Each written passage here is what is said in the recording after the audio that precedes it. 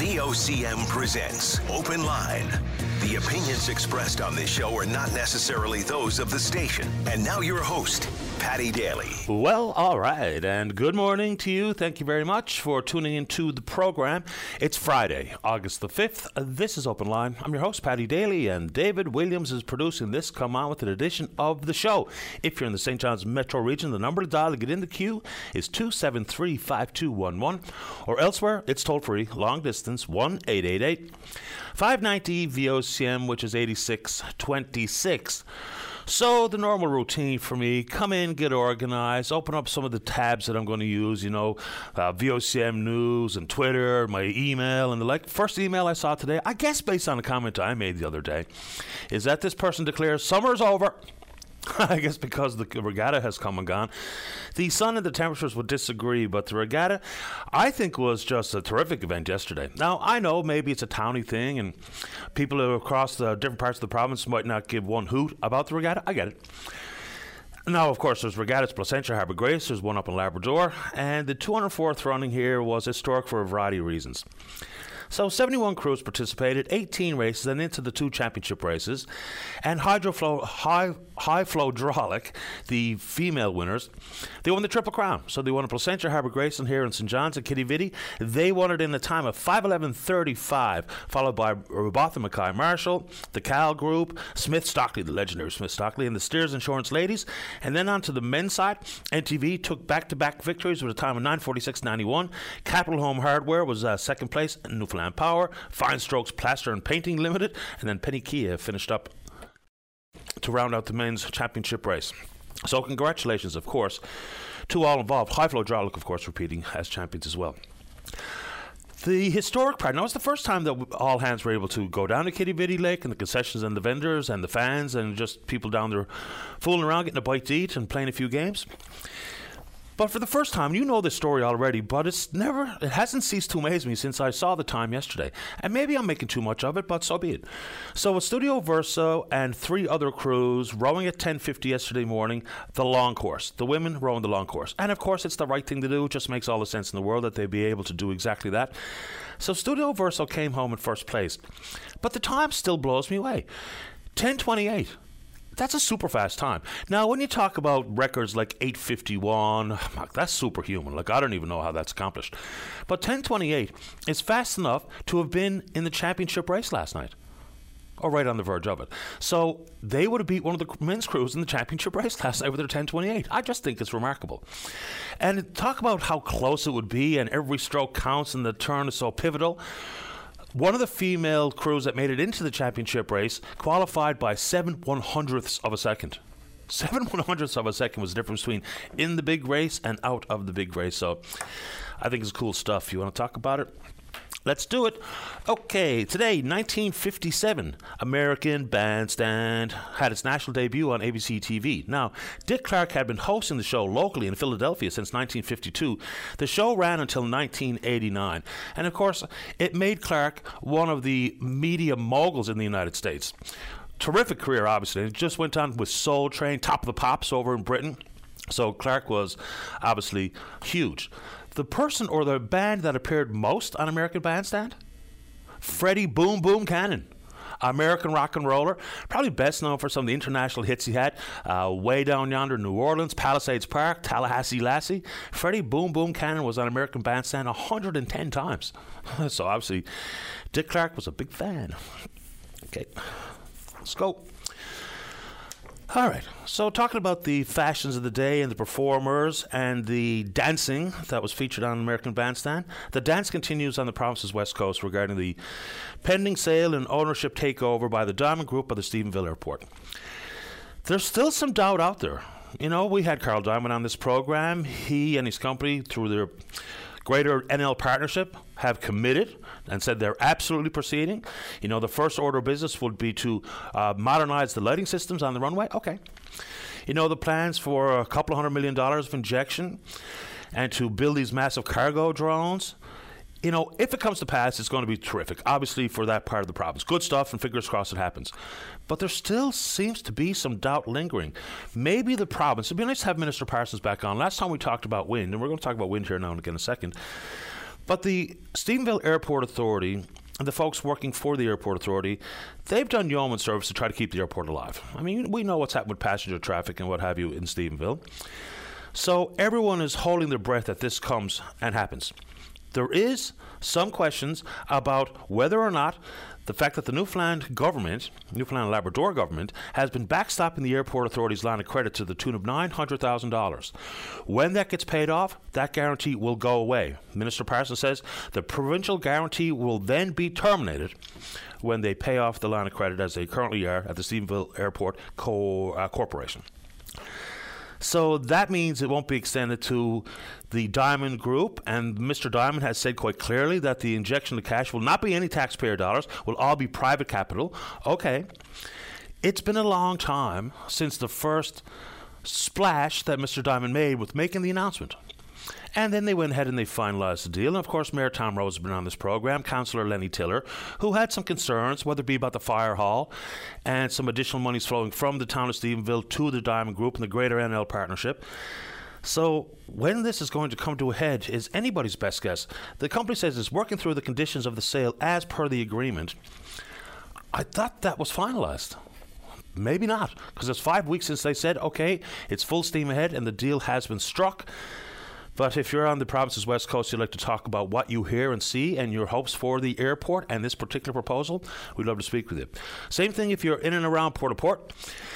And we're expecting an update from Environment Minister Bernie Davis this morning regarding the release of this proposal brought forward by World Energy GH2 for the wind project out in Port-au-Port, which will see 164 wind turbines installed and then a green hydrogen and ammonia plant closer to the port.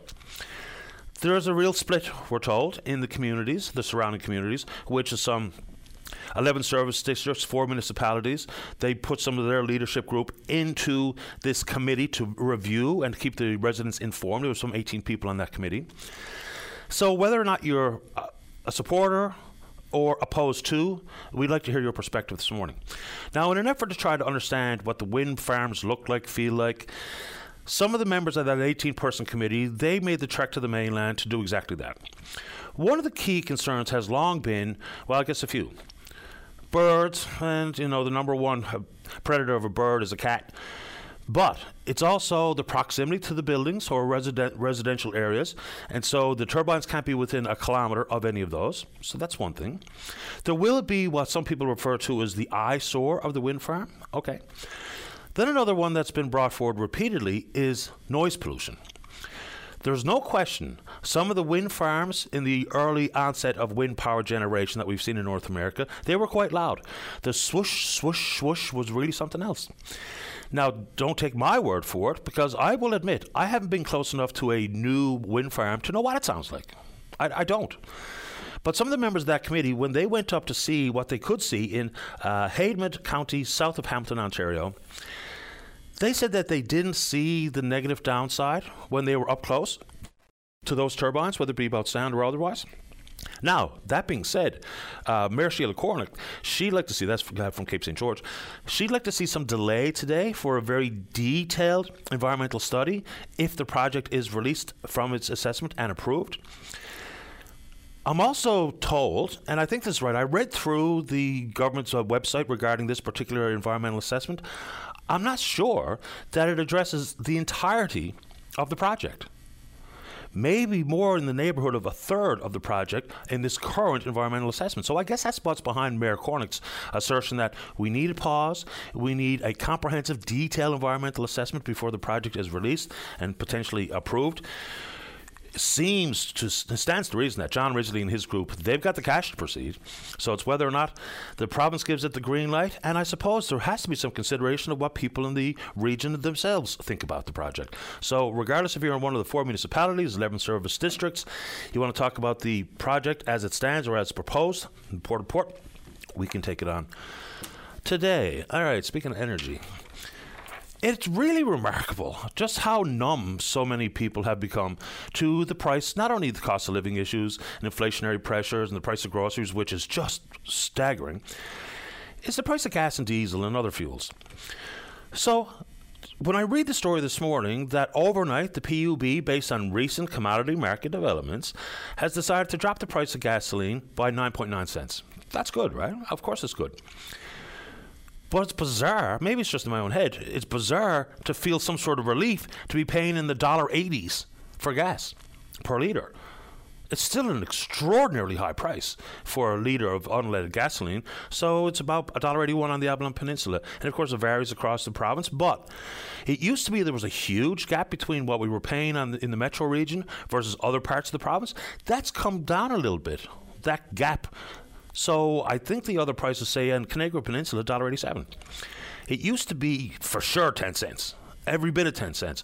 So I've never heard any rationale from the PUB or otherwise about why that gap has come back to earth a little bit. Now, that's a good thing. I mean, who needs to see anyone else in the province pay more than they should for a price of gasoline? But down over just about 10 cents. Other fuels remain the same price today as they were announced a couple of days back. But yeah, wow, what a relief. $1.80 odd. Speaking of driving, so the firefighters who are working on several fires across the province, including the one blocking off the Bay d'Espoir Highway, the hope was to have the highway opened Friday morning, Saturday morning, Sunday morning.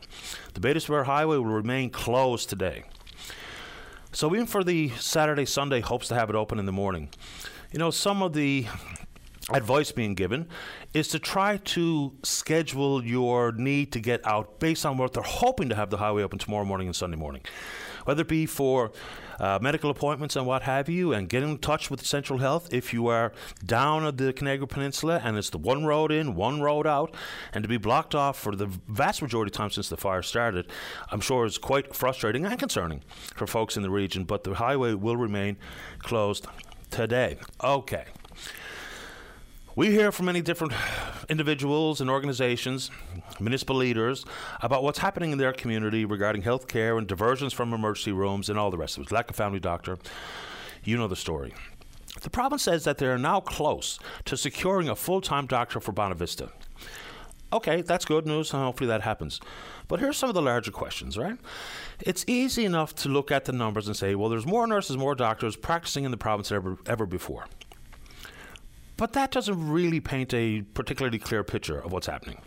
Here's some of the questions. Let's just say, go back to 2019. How many doctors, in particular, and of course we can talk about every discipline inside healthcare, how many doctors have left the province? And why did they leave? How many doctors retired? And then consequently, how many have been hired?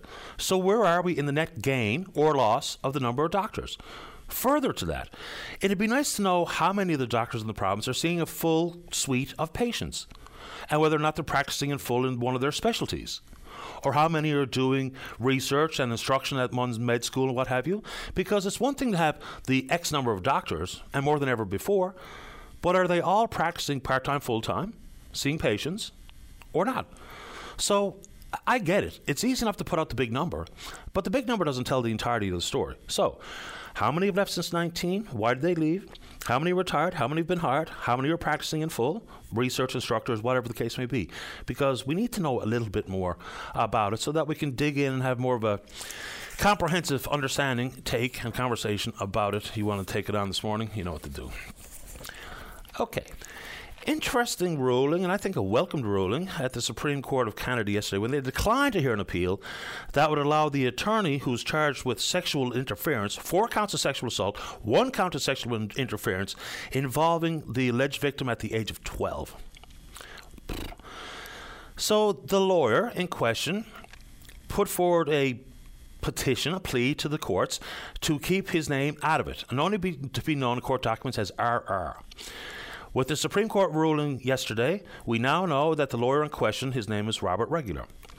He's been practicing on the Avalon Peninsula for some 3 decades. Okay. This is the right thing. You know, protection for the victim, the person who comes forward with allegations of these types of crimes. We have to protect them.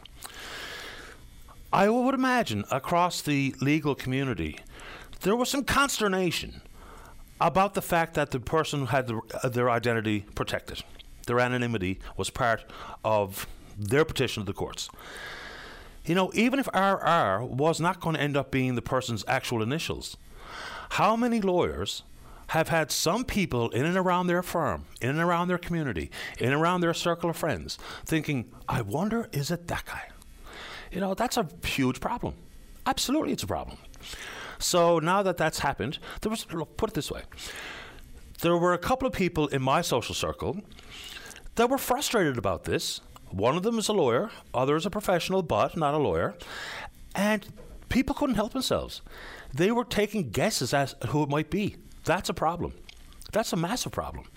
And there was one lawyer's name that I heard bandied about several times.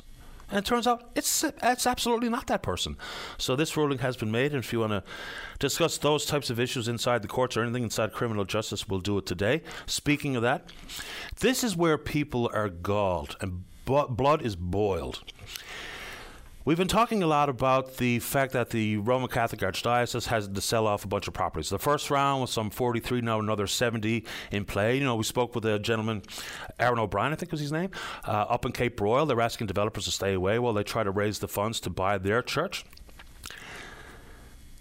So that's all of course, because of the abuse at Mount Cashel. A story I read by Ryan Cook over at the CBC this morning. It's good work, Ryan. Talking about at least a couple of them who were charged, convicted, one confessed, one had some of these charges overturned by the Supreme Court of Canada based on inconsistencies in witness testimony, even though we're talking about children who are traumatized. So what happened? Just like it's happened so many times in different parishes, the priests in that case were just moved around, shuffled off to the next unsuspecting parish.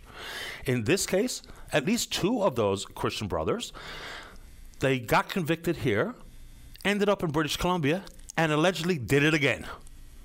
One of them confessed to police in 1975, and then apparently it's alleged that he did the exact same thing in 1981 in British Columbia.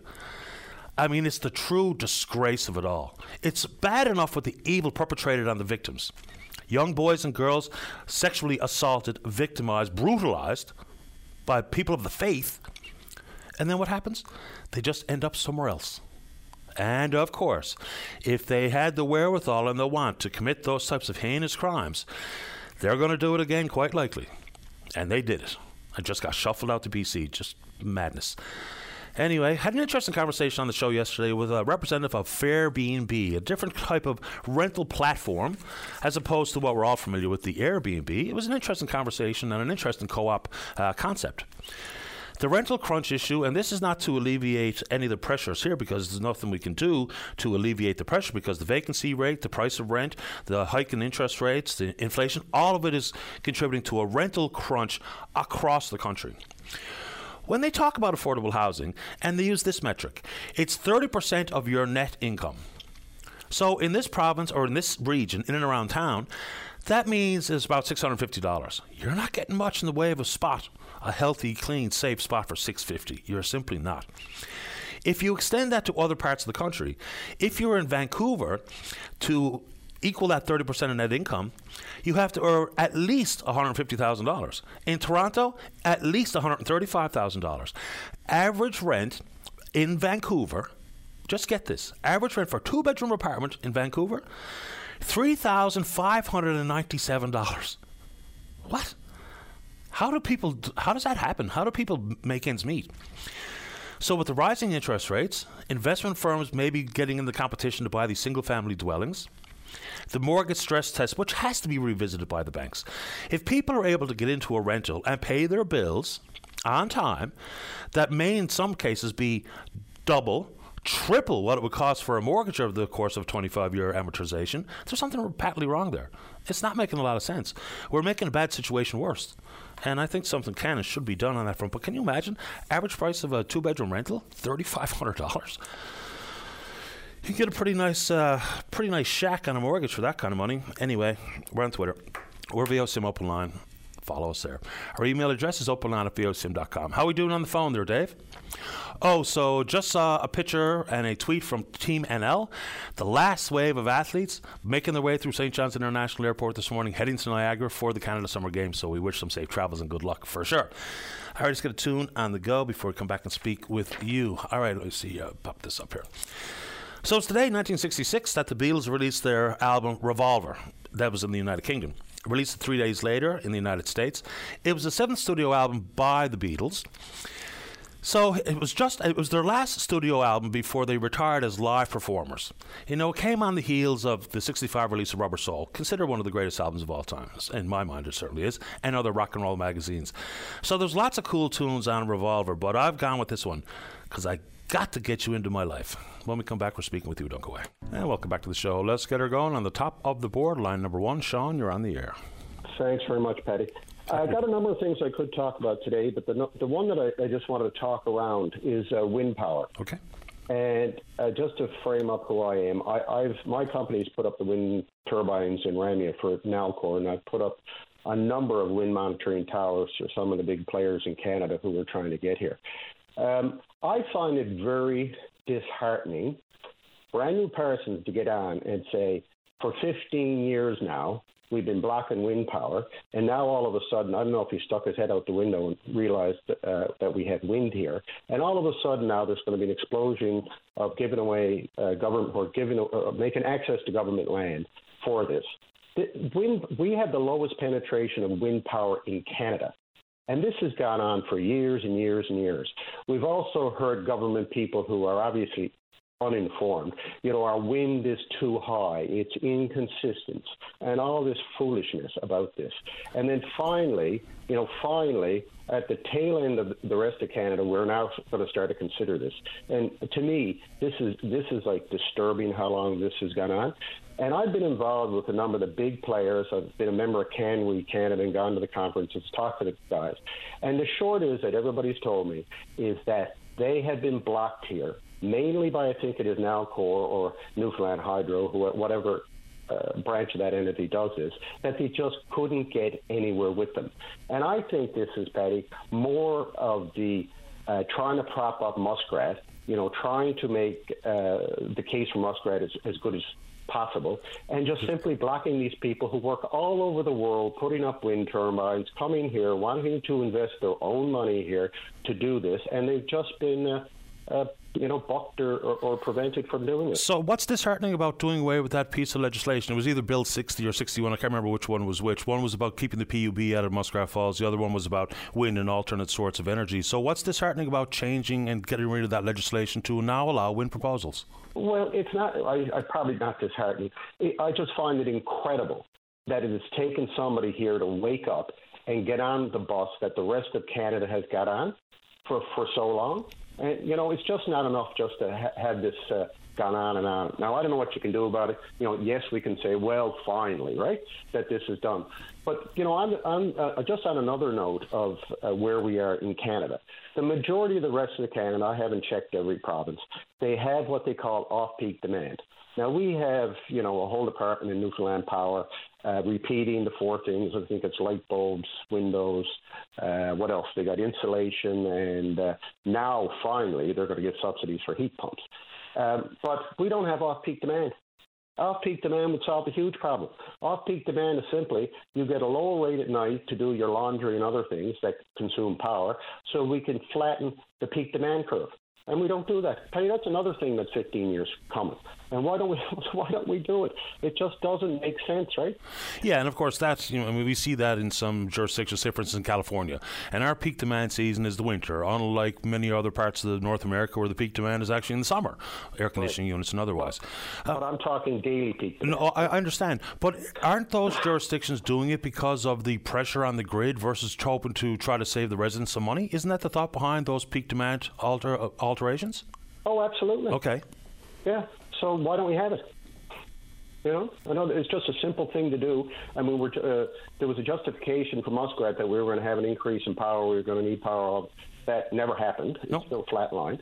And to save people money and to lessen the demand on the grid, simply put in off-peak demand. And I don't know what that would account to, even if it's 15%. It it would help the problem tremendously. Sure. I don't think there's as much as that in other places, notably California, but there's lots of places that does exactly that, including Texas. Of course, that's a deregulated, weird old spot Texas is regarding. They're not even on the national grid. Just a couple of things. So you say, and this is absolutely true, is that there was talk about the wind blows too hard and it's not always blowing and storage is not what it needs to be for wind to be reliable enough. Weren't some of those comments offered when people were proposing wind as opposed to Muskrat, when, of course, with no connectivity to the mainland versus the maritime link, engineers would tell me repeatedly we could only really have about 10% of energy requirements coming from wind without being connected to the mainland. So isn't that where some of those conversations happened, like 10, 12 years ago, versus poo-pooing wind energy since? Not exactly sure what you're getting at, but, I mean, to me, any form of energy that would reduce the peak demand is a good thing. It's the same thing as electric cars. You know, we're being led to believe electric cars are going to be the epiphany of savings, and they're not. But fine, you know, don't poo-poo it. I mean, if we can get 15% of the cars off the road and save some what do you call it, carbon, that's a great thing. But to me, we have completely underdeveloped. In reference to, I think, any reference that we haven't exploited wind power. Now, all of a sudden on the West Coast, thankfully, I guess, that there's a group out there now. They're looking to put up quite a number of wind turbines, and I don't know how that happened, but maybe that's what got through to the government and somebody finally explained it to them. And now they're doing that. But, I mean, this isn't going to be the global savings, but it is a part of the whole picture. And nor is it going to be a big economic boon to the province either. I mean, there's some jobs in the upfront installation, but when it comes to ongoing operations, I don't know how many jobs would be involved in a 164 wind turbine farm. I really don't know. One last question, then you can say whatever you like. You say that some of this is in an effort to make Muskrat Falls more palpable or make it look better. What do you mean by that? Oh, I just think this was prior to and for 15 years that I just think that the Newfoundland, it's my opinion, and I think it's a common opinion, is the Newfoundland government did everything possible to try to make it look like we needed Muskrat Falls when we didn't, and we still don't.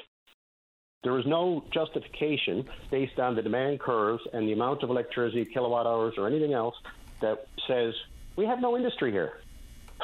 And we're further to that. We're increasingly, as per NF Power's electric program they got. I mean, everybody's installing light bulbs, further insulating their houses, putting in heat pumps, and fixing their places up. So, you know, the demand curve is flat. Ever since Muskrat Falls started. And a fellow of mine, Vince Carey, he did the whole paper on it that told him that at the public utilities hearings prior to, and he was exactly right. We don't need it. You know, so I just don't get it. The other thing is with wind power, and I know they're looking at hydrogen on the West Coast, but there's a whole lot of other types of wind storage power. People are focusing on batteries, which is one of the ways to do it. But there's other things out there that are well known in Europe, things like vanadium redox, which is a totally different and new technology to use.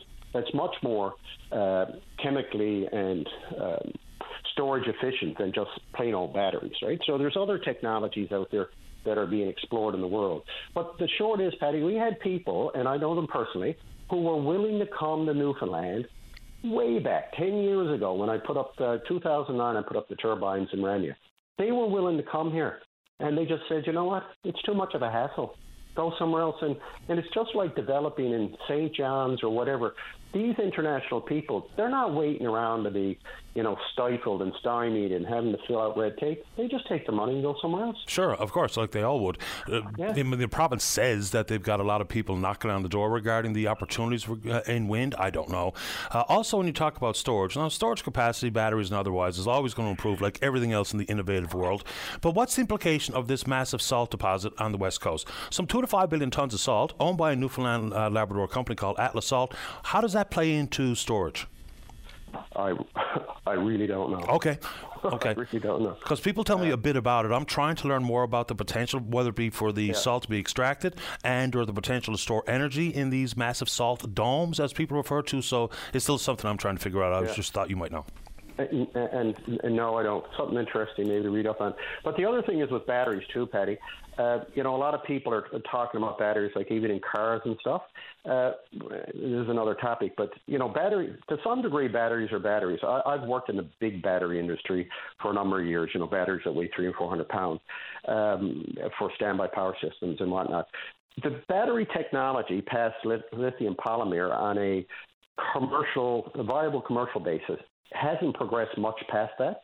The thing that we also don't talk about in electric cars, and it seems to be just completely ignored, is where are all these batteries going? In another weird part of my career, I'm a certified fire and explosion investigator. And when you go to an accident or when you have to retrieve equipment out of these cars, you got to really know what you're doing. And, of course, the fire departments are trained now in these. Like, it's a massive energy source in these cars. And nobody's really talking about, like, where do all these batteries go?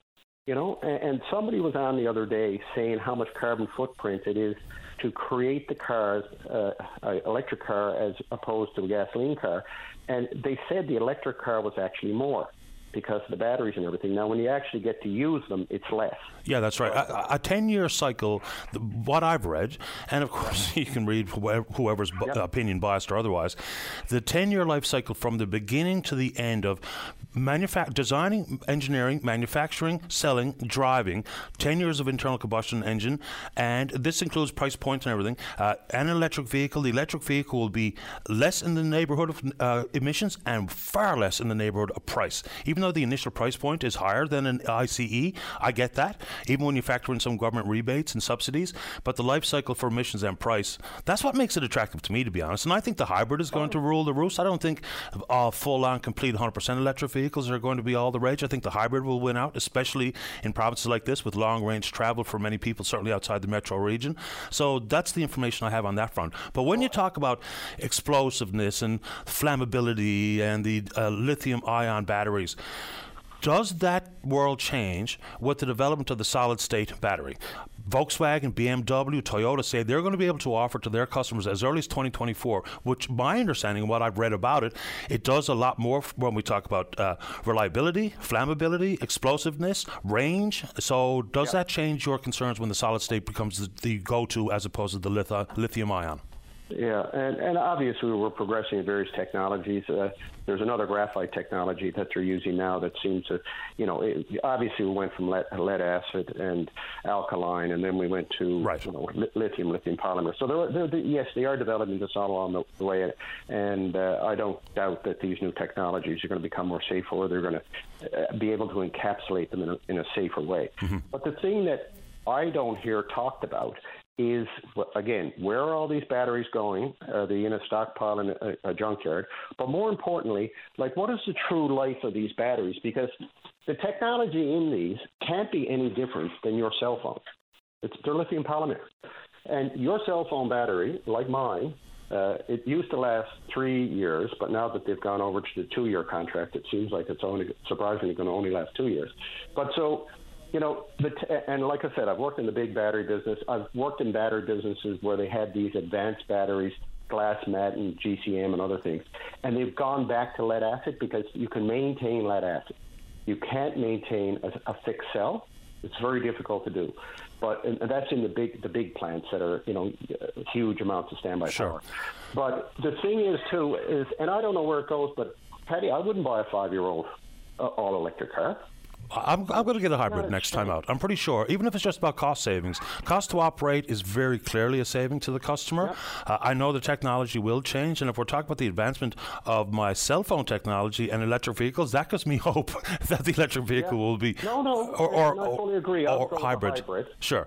Or unless other people have, you just buy your small Chev. I think it's got one of the cheapest ones out there. The Volt, if you're going to just go for your groceries and stuff around town, I'd have one of those.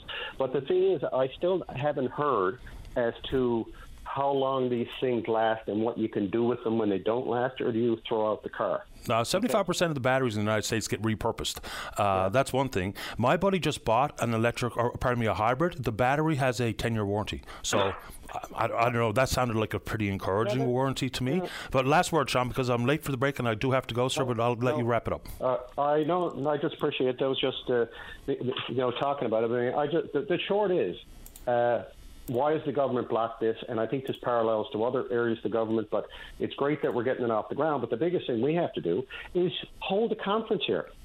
Get the key players. Don't talk to people one-on-one or whoever happens to have the money or the influence to talk to somebody. Can we or somebody, or we should have a government-sponsored conference here and put it out there, this is why you're coming. And I can guarantee you all the big players in the world would be here in a heartbeat.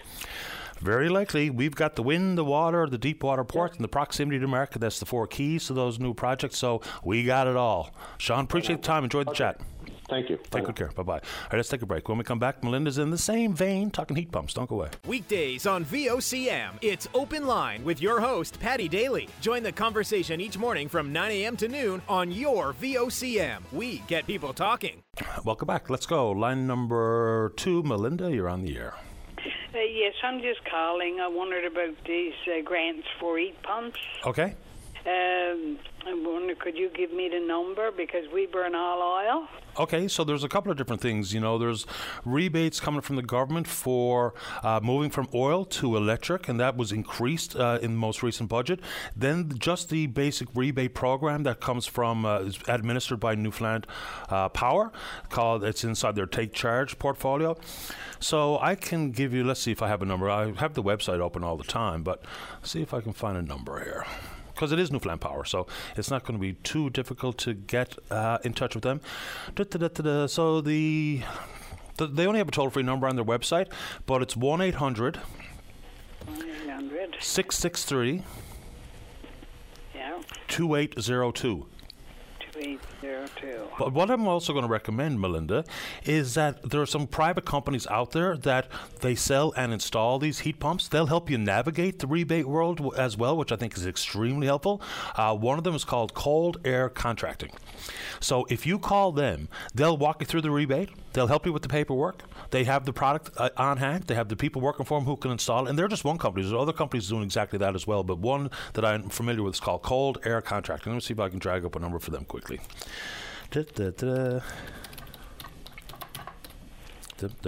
Boom. All right.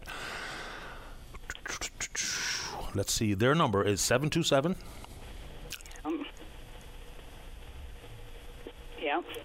2680. 2680. And it's not cold air, it's coal, C-O-L-E, Coal Air Contracting. C-O-L-E. Yep.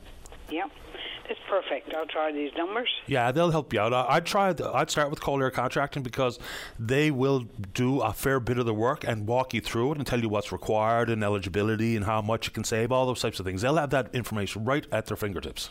Perfect. Good. Thank you very much. You're welcome, Melinda. Bye. Take care. Bye-bye. And look, that's not to just promote one company or another. That's the one I'm familiar with off the top of my head. And we've put a couple of people onto them, and they were quite pleased because sometimes, even when there's some fairly generous subsidies and rebates coming from whether it be provincial governments or federal governments, sometimes it's just tricky to navigate, right? So if you can get someone, even though, it's their business and they're going to make some money off selling you the product and installing it, but that's the nature of the world. Sometimes even getting some help to navigate those things and understand exactly what you should do so you don't make a mistake and you may all of a sudden be ineligible for rebates because you didn't do the paperwork properly, those types of things. So hopefully Melinda will figure it out. I saw when the real heat kicked in here in the province, and someone opined, or I guess wrote on Twitter, that there's now 2 different groups of people in the province. Those with mini splits and the cranky. I don't know. Look, some of the rebates are actually pretty significant to get into the heat pump or the mini split world. Whether it be the full transition from oil to electric that the government's put forward, even though a lot of people still prefer the oil-generated heat in their home. Just from my own experience, not only is the mini split a real welcomed feature to cool off the house in these particularly hot days, but it's pretty efficient too. So, there's nothing free in this world, but cost recovery on many of the heat pumps, when the temperature, when it gets really far below freezing, then, of course, the inefficiency of some of these units is not what it is when the temperature is a bit more manageable. But cost recovery for these mini splits and heat pumps is real. Just looking year over year at our own hydro bill, it's quite obvious that we're getting a bang for our buck with the installation of one of these units. Now, of course, you do exactly as you see fit. If you're happy enough with closing the curtains and keeping the sun out, or just with the cross breeze in your home on these hot days, yeah, great. If it's working for you, terrific. But there's something to be said for getting some money back when you put some of these units in your home, if you're interested in that at all. So that's a lot of energy talk to get the show going here this morning. But lots of great conversations can be had on just so many different things out there. And so when we come back from this particular break, again, Friday is a key day to share a little bit of good news and some of the positivity where you live, because there's lots of that going around. But any topic that you think deserves more attention, or you'd like to offer your perspective on anything you've heard, or to bring up a new subject, do it right after this break. Don't go away. Welcome back to the program. So we've been discussing the fact that we are getting some assistance from the province of Quebec to deal with the several fires that are raging in different parts of the province. Joining us on line number one is the mayor of Hermitage, Sandyville. That's Steve Crew. Steve Crew on line number one. Good morning, Mayor Crew. You're on the air. Good morning, Patty. Welcome to the show, sir. What's going on in your region? Well, the highway is closing in this morning there, and nobody's able to get in or out on the Bay Spare Highway, and start becoming, costly to the people that are stuck on, the Grand Falls end of her, having to stay in hotels and, buy meals and stuff like that. So I just think it's probably time for somebody to probably open up a school or a gym or something so that they can, get the Red Cross in. I guess they're there this morning providing meals. God love them. And the Exploits Valley, or the Exploits Motel there at the turnoff there has been great for everybody. I mean, they've gone above and beyond, and we certainly like to thank them for doing all they've done. But, if this is going to be closed throughout the weekend, I think we need to get a school gymnasium or something open in Vigil Falls or Grand Falls and start getting everybody in one place, and probably start providing them, with meals and stuff like that. If that's going to be the case, if it's going to be closed all weekend, right now is unknown. So yeah, nobody knows, right? So it's getting to be a bit of a costly measure for these people. I'm stuck on the end too, but I'm lucky. I got parents in Gander and I got family in Grand Falls, but that's not the case for everybody. And there's a lot of people needing to get doctor's appointments. So I got a cousin on the other end that needs to get to Gander for a plane. And it don't look good, right? So a lot of things that are going on right now that we're going to have to try to figure out something eventually. It just keeps continues to last. Sure. I mean, I feel for people who are stuck, unable to get back to their home down in the Canigrew Peninsula, and of course for folks who are in their own home, in their own community, being cut off. It must be an interesting and frustrating, maybe half scary issue to have to deal with, because there's one road in, one road out. So it's a problem. Now, I don't know what the future holds. Yesterday, the government was saying that they were going to try to open up the highway from 8 to noon, Friday, Saturday, Sunday. Then we were told, based on some shift in wind direction and strength and what have you, that there's going to remain closed all day today. An update apparently coming shortly about the status for tomorrow morning and Sunday morning. Hopefully the weather plays along and the firefighters doing their level best to contain the fire are able to see that highway open in the next couple of mornings, because getting in and out, it sounds so fundamental. But even if you're sitting in St. John's today, and there's so many different ways to get in and out of this town, this city, just imagine being cut off in full. Can't get out. Can't get in. It's a really remarkable thing, and of course it's through nobody's particular fault here, but whether it be community groups or the municipalities, if they can come up with some ideas where they can try to ease the pain, that would be a great thing for those especially stuck on the outside. Yeah, exactly, Patty. I came down to Burin Peninsula Highway yesterday, and when I got to, I think what they call Piper's Hole, it's 75 kilometers across to towards Con River, right? So, I mean, we came down yesterday and we route across there. We could have turned down and everything would be fine, right? But that's not, and that's not going to happen overnight. So, like I say, that's something that probably needs to be looked at in the future, whether it be a toll highway or whatever it takes to. But like I say, it's bad for us being cut off down there. And the other thing, Patty, I watched the news last night, both of them, and there's not a lot of media coverage for this. And I think they should be out talking to the people out, stuck animal land, and getting the word out, how serious this is. I mean, with all these people needing to get back to work, on the Canadian French side, people on the other end trying to get down. I mean, there's come home years in Arbour-Britton this weekend. You got Navigators playing. Right now the Navigators are, on this side, right? So, I mean, there's a lot of stuff that is costing, towns money and, groceries. I mean, everyone's groceries is down there. I've been on 2 weeks holiday, so, like, I've been away from town, but, I mean, it's got to be starting to get bad down there, right?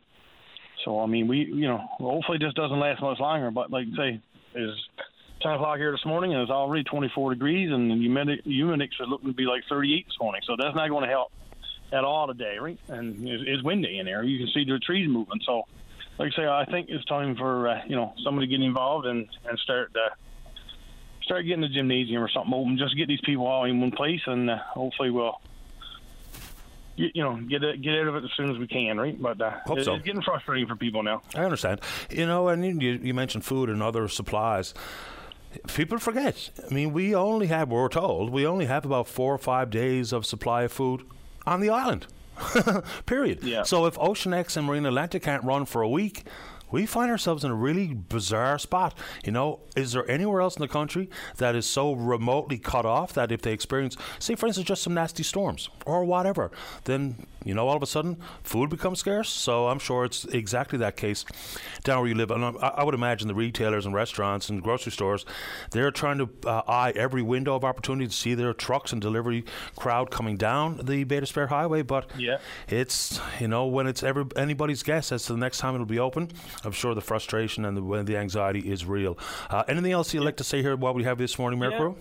Yeah, like I say, another thing I like to do is, like I say, our MHA Lovelace has been keeping us up to date, on the hour. Emergency services have been, having conversations with us probably twice a day, every day, keeping us up to date in that, and we thank them for everything they've done. But like I say, with the weekend coming in that now, and like I say, people stranded that, if it's going to continue into the weekend, I think that, we need to get somebody to open up something and get people, like I say, all in one place, because, I mean, they're all piled up in Exploits Motel, and they're staying in their cars and stuff like that. I mean, they only got so many rooms, but, I mean, they've been great keeping it open and that. So, like I say, I throw a big bouquet to them and the Red Cross there for everything they've done, and for our MHA as well. But like I say, there's only so much you can do as well. It'll just keep us updated in that. So hopefully those water bombers will get in from Quebec, and hopefully they're already here, and, hopefully this gets resolved as soon as possible. Yeah, they were scheduled to arrive yesterday. I don't know if that happened or not, but that was the announcement made by both governments. I appreciate the time, Mayor Crew. Fingers crossed they can get it under control and reopen the highway for all the obvious reasons.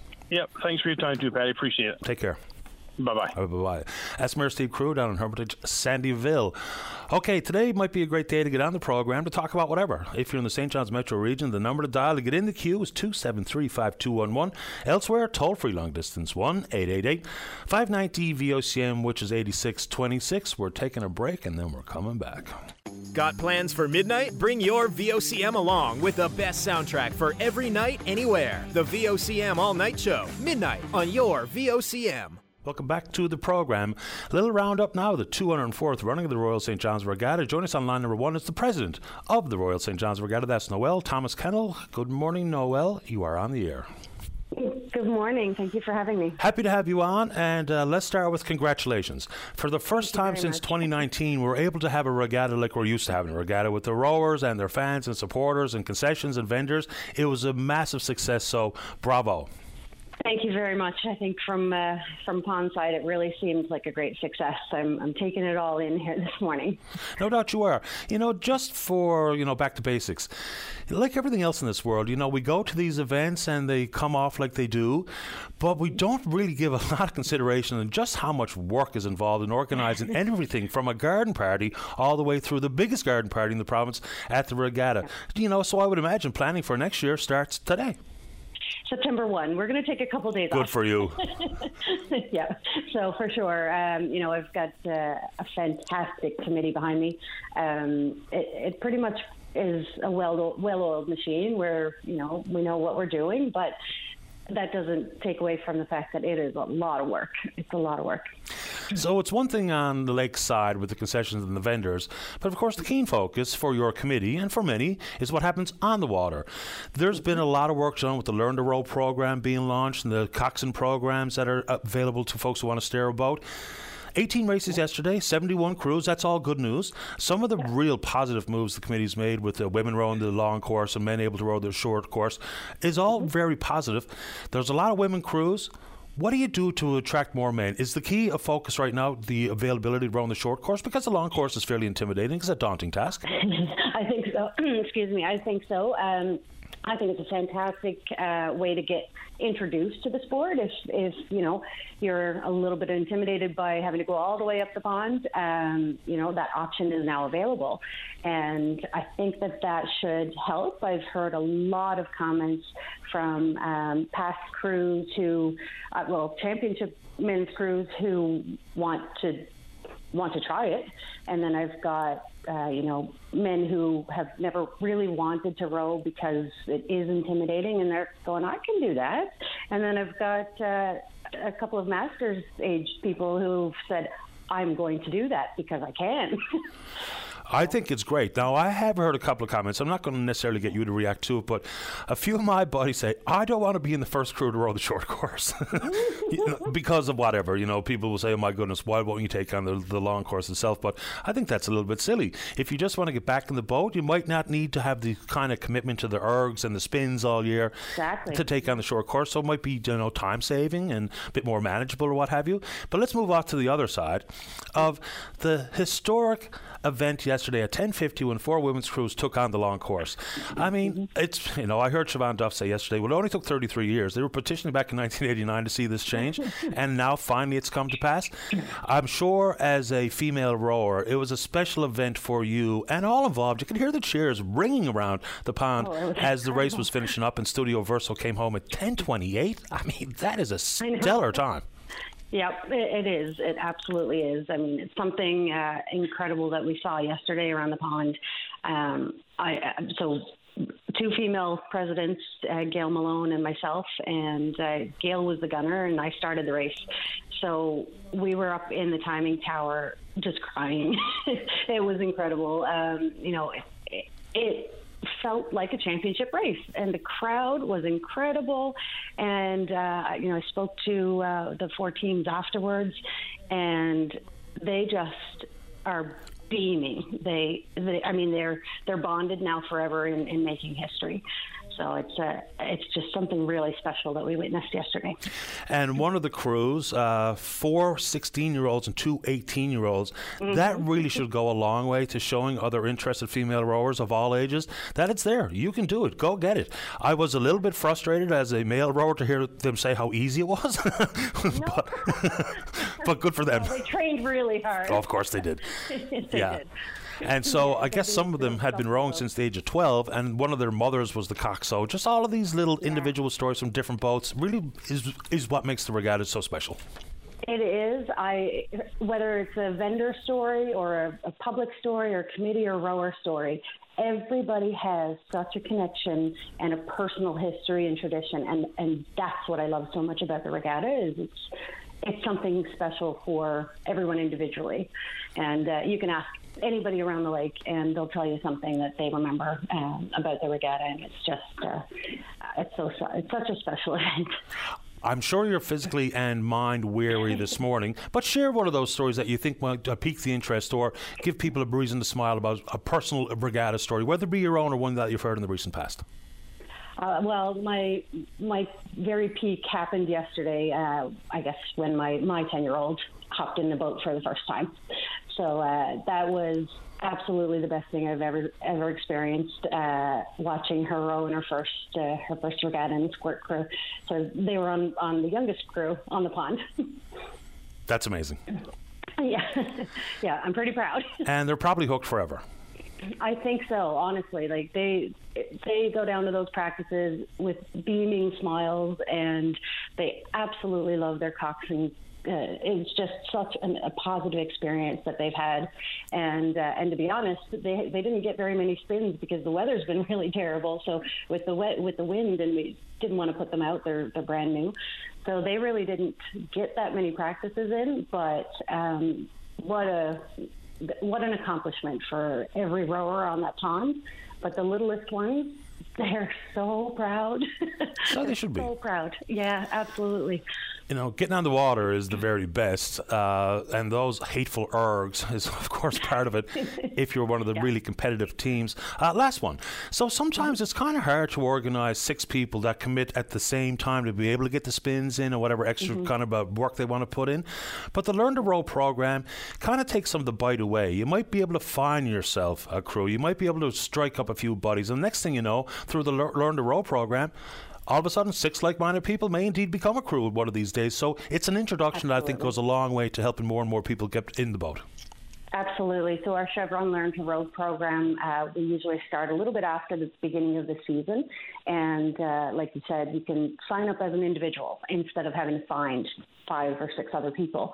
And so we have staff that will take, when we get 6 people in a boat, they'll take them out.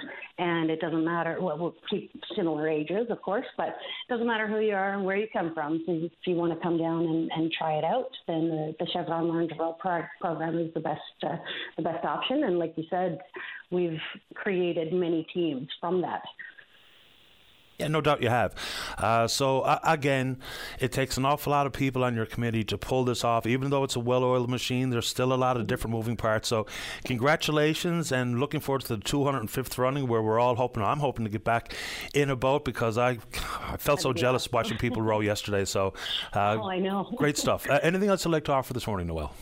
I'd just like to say, thank you to the government of Newfoundland for the support with the Come Home year. Thanks to my committee and all of our sponsors, the vendors, and the public support who came out yesterday in massive crowds. It was fantastic, and I think it was a very successful day. Good to have you on, Noelle. Thanks. Thanks so much. Take good care. Bye-bye. Bye. Noelle Thomas-Kennel, she's the president of the Royal St. John's Regatta. She mentioned Gail Malone.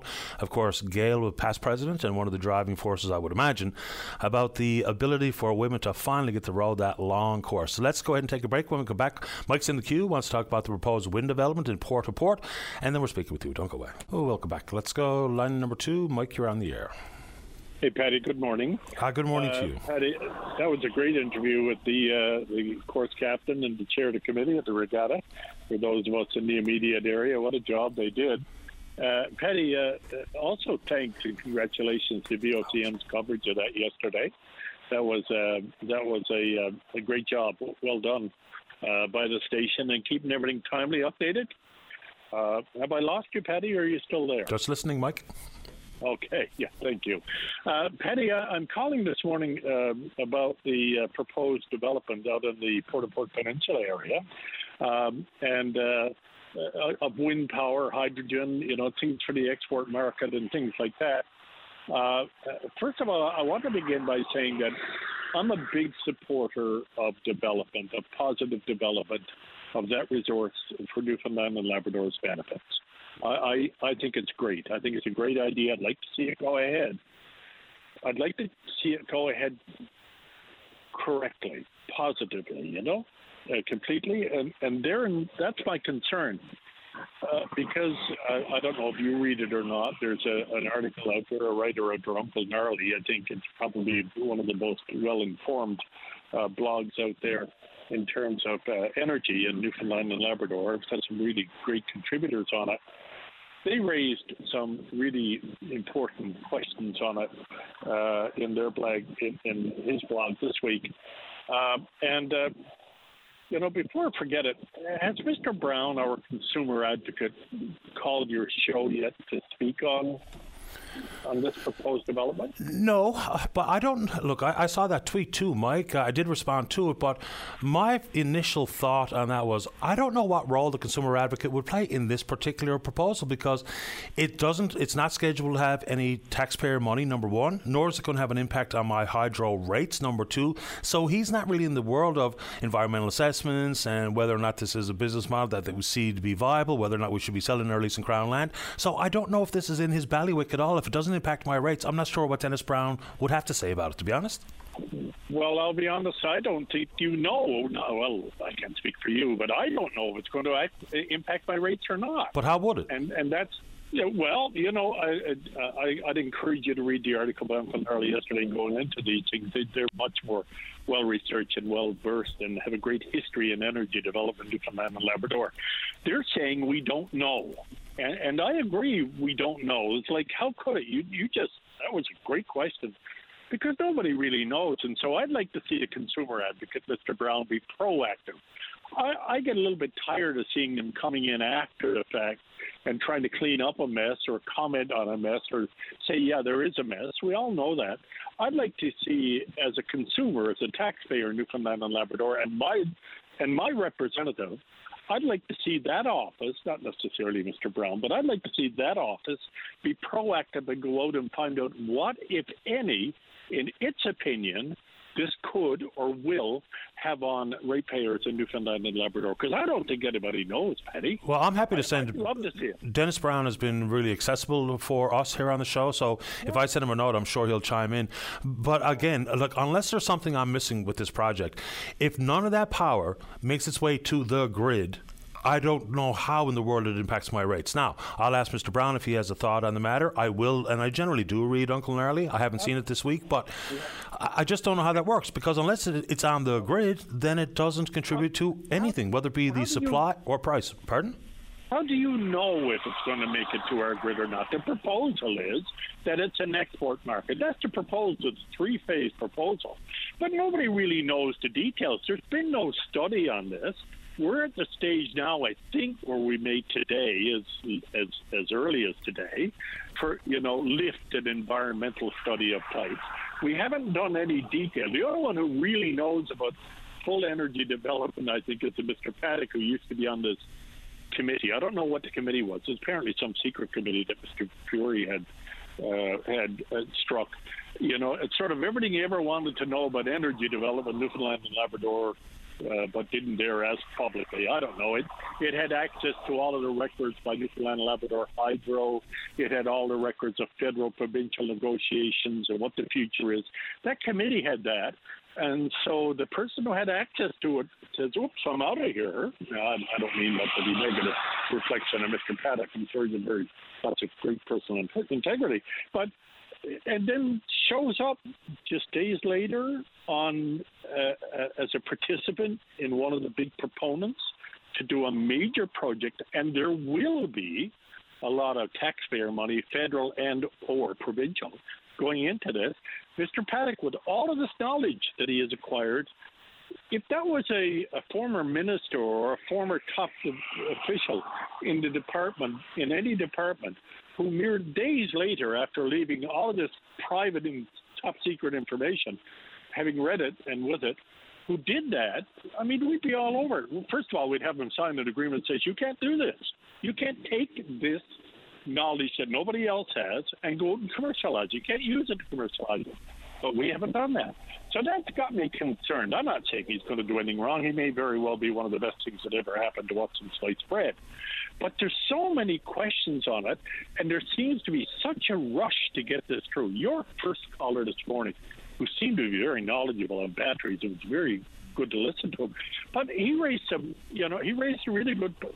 If you had here a conference next week, that early, you'd see people from Europe, from the States, from other parts of Canada, beating a path to Newfoundland and Labrador's doorway to find out what's going on and how they can participate. Mr. Risley and Mr. Paddock are not in this out of the goodness of their heart. I'm sure that Mr. Paddock is very deeply committed to Newfoundland and Labrador, but they're in here to make a buck. And it seems like we're narrowing ourselves to that, Patty. Now, maybe that's me. I'm not a tall branch on a tree in anybody's tree. But it just seems that the first thing that's thrown up is, don't go on Churchill Falls and don't go on Muskrat Falls. You can't go back and live it. Well, you know what? If we don't learn from it, we're condemned to do the same things.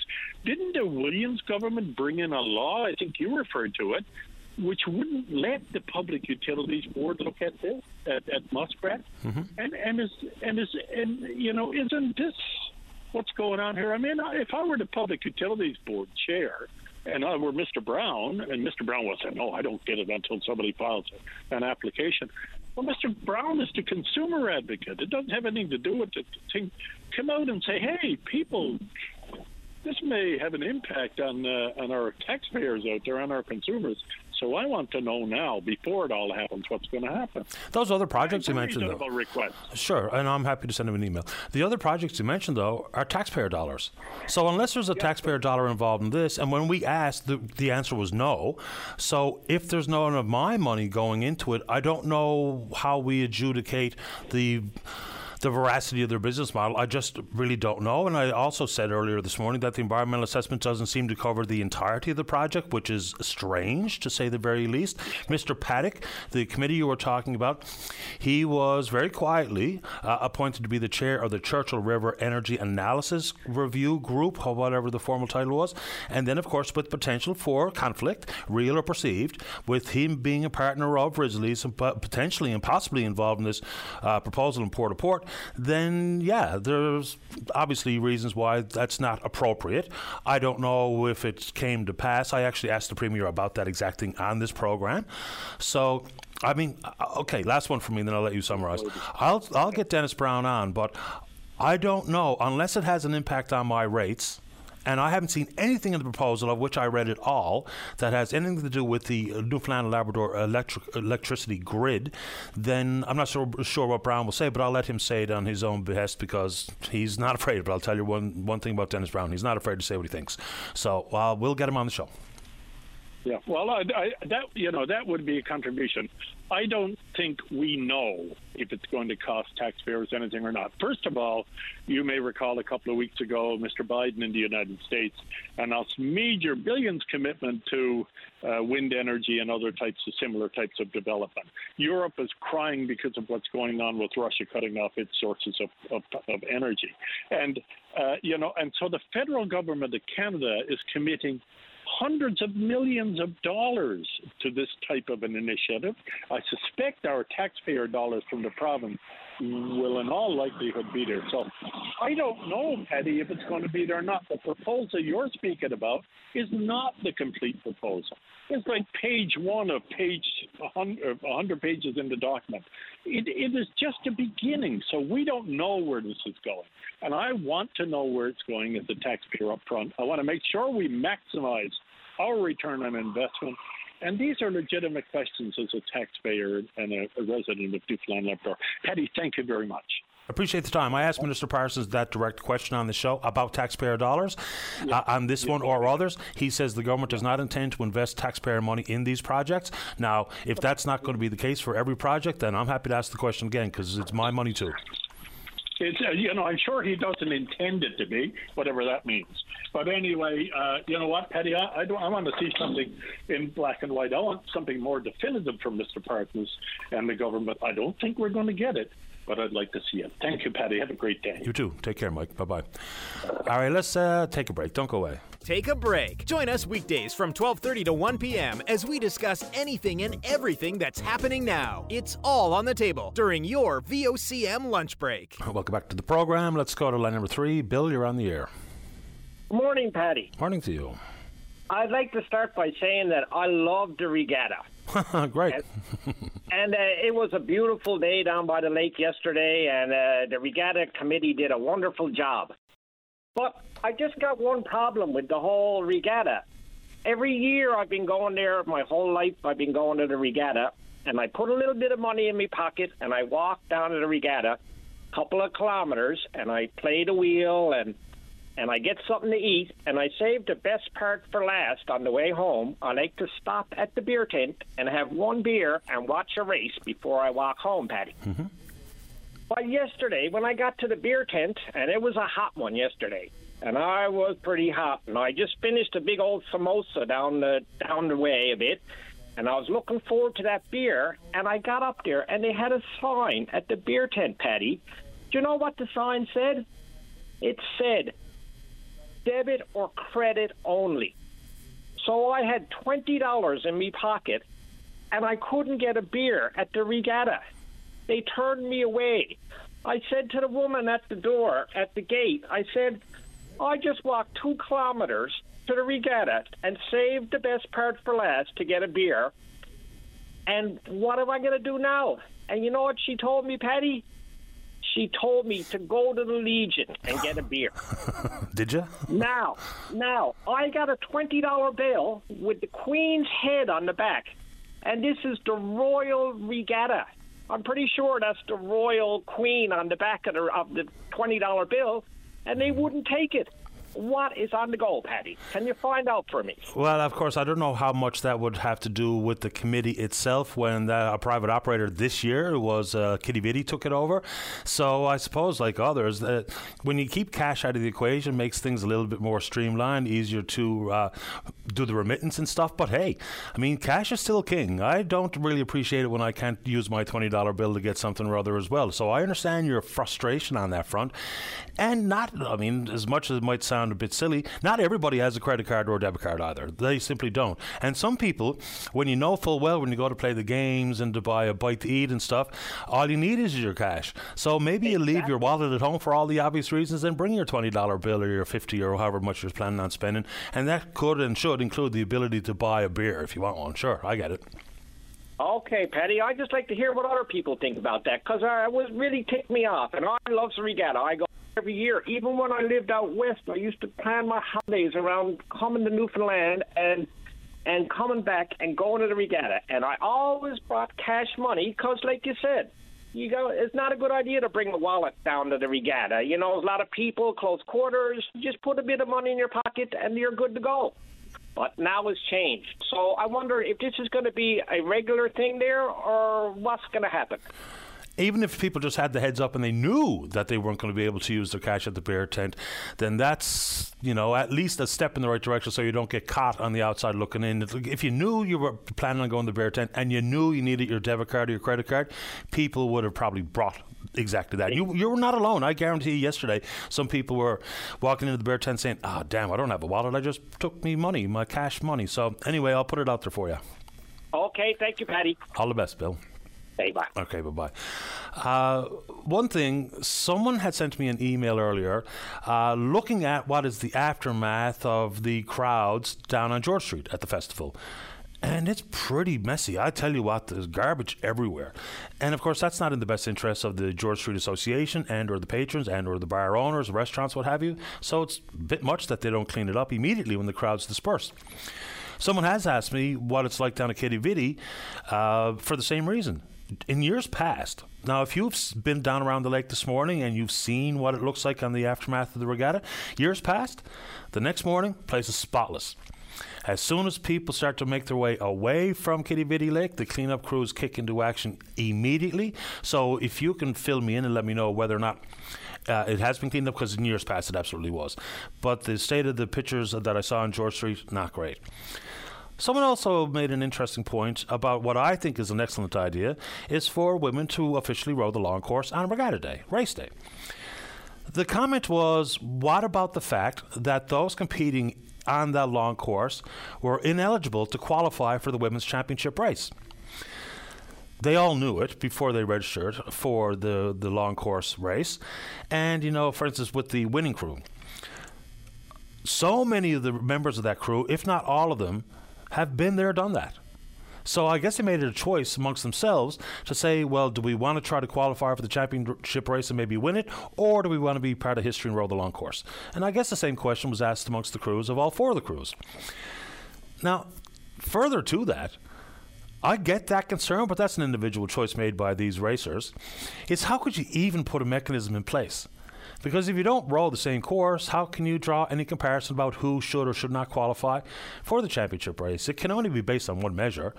If all the men's crews rode the long course, then the top 6 times would make their way into the championship. Same thing for the women who are rowing the short course. So I don't know how you would deal with that in years to come. And unless there's a critical mass of whether it be men rowing the short course or women rowing the long course, unless you have more and well in excess of the 6 stakes available, then I don't know how they do anything any different on that front. But I guess they simply thought, yeah, you know what, that works for me. Part of history is, I think for them, and I guess the decision was, it feels more important than trying to qualify for the championship race, because there's lots of champions, especially in that winning crew boat. And I suppose when that one crew that I also mentioned to Noel earlier, 4 16-year-olds and 2 18-year-olds, whether or not they will make it their annual play is to row the long course, or when they start rowing those short course kind of times that'll put them instead for championship races and maybe championships, then maybe they'll make different decisions. Also went on to mention, one of my buddies in particular said, man, I don't want to be the guy that rows the short course for the first time and have to ask the questions about, don't you have the guts and the time and the training to go ahead and row the long course? Hopefully that kind of goes away. I bet you there's going to be men's crews next year rowing the shorter course for obvious reasons. A little bit easier, obviously, and maybe they don't have a crew of 6 that has all the time required for either erg training or getting all the spins in required to be a legitimate crew to go up and down the pond, because it's not just about rowing for time. There's a certain wrong way to do it and a right way to do it, and it takes a bit of time to figure out how to pull an oar in proper timing and your own oar when you're in one of these racing shells. So, yeah, I think it's probably going to work out for the best on all of those fronts. Now, when Mike just called about knowing more about the details surrounding this particular proposal in Port-au-Port or any other proposal that comes forward on wind, we're happy to do it, of course. I mean, especially as a ratepayer taxpayer, if it's going to have any implication on my pocketbook, then of course I want to know all the details. Whether it be Des Sullivan or anybody else asking questions, I don't think they've made any declarations. I will read his blog this afternoon. I don't think, and Mike didn't intimate, that they've made any declarations about unreported details, simply asking questions about, will this have an impact? What is it that we don't know about this proposal? I don't know if there's been a time finalized for when Environment Minister Bernie Davis is scheduled to give us an update on maybe the project being released from this phase of the environmental assessment. And I suppose at that moment, because I asked the question directly of Minister Parsons, I think it was last week, about taxpayer money in wind projects. And he says the government has no intention to do it. Now, I guess when this project, if it becomes released today and becomes something that's going to move forward, we will be more than happy to ask the specific question about this specific project, not only when and if it's going to have any taxpayer dollars involved, but the questions we also asked them about leasing Crown land versus selling Crown land, the access to the grid for any of these projects. I think there's a difference between the hydrogen projects versus, for instance, if a mine site wants to set up a wind farm to power their own operations, sell any excess power back to the grid, which absolutely has an impact on my rates. So I think there's kind of two different things, but on Mike's behalf, and others out there, Des Sullivan and others, if those questions need to be answered, we will ask them.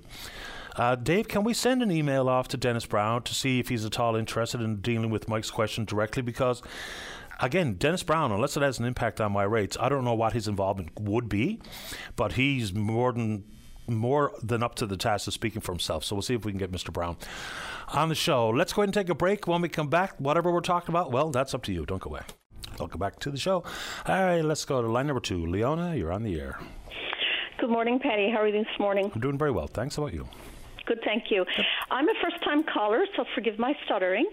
I wanted to call in and let you know, you asked about the condition of the lake this morning after the regatta yesterday, and I called to say that the lake and the trails are absolutely beautiful. It's usually the case. I mean, every year that I've went down the next day after the regatta, you'd never know there was an event there the day before with thousands and thousands and thousands of people and all the grout they leave behind. So I'm glad it's the case again this year. Good stuff. I stopped actually, and because they have the green bins around and they're filling them up, and I stopped and I said to the crew that was there, I said, this is absolutely magnificent. I know you don't hear good things a whole lot of. Lots of times people have lots to criticize, but it's important to celebrate the wins and lots of people. I mean, I walk the lake regularly because I live near the lake, and lots of us will stop and pick up a piece of litter every now and then and throw it in. I mean, it's everybody's responsibility to keep our environment clean. But there wasn't. I stopped and picked up a couple of pieces of garbage. There literally wasn't much to pick up. And considering that the regatta ended, 7, 8 yesterday evening, and it's, 12 hours later or a little more, and that lake was absolutely beautiful. Yeah, good work by the City of St. John's on that front. And I mean, it's not just picking up the garbage. All the concessionaires and their vendors have to break down what they put forward for whatever they were doing, cash wheels or otherwise, and they're all gone. You would never say there was an event lakeside yesterday, but that's exactly the way it should be. I will add to that, it's the way it should be down in George Street for the festival as well. Just imagine visitors walking through and seeing what was left behind from the night before its concert. It's just not good enough.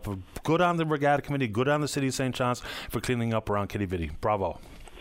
Thank you, Paddy. I appreciate it. Glad to have you on the show, Leona. Thank you. Take care. Bye-bye. You too. Bye. On the world of garbage, there's garbage all over the road on Peacekeepers Way, the eastbound lane just past Fowler's Road. So look out for the garbage. And makes it a little bit more difficult to pick it up when it's the highway versus when it's lakeside or on George Street. Anywho, let's go. Line 1, Ron, you're on the air.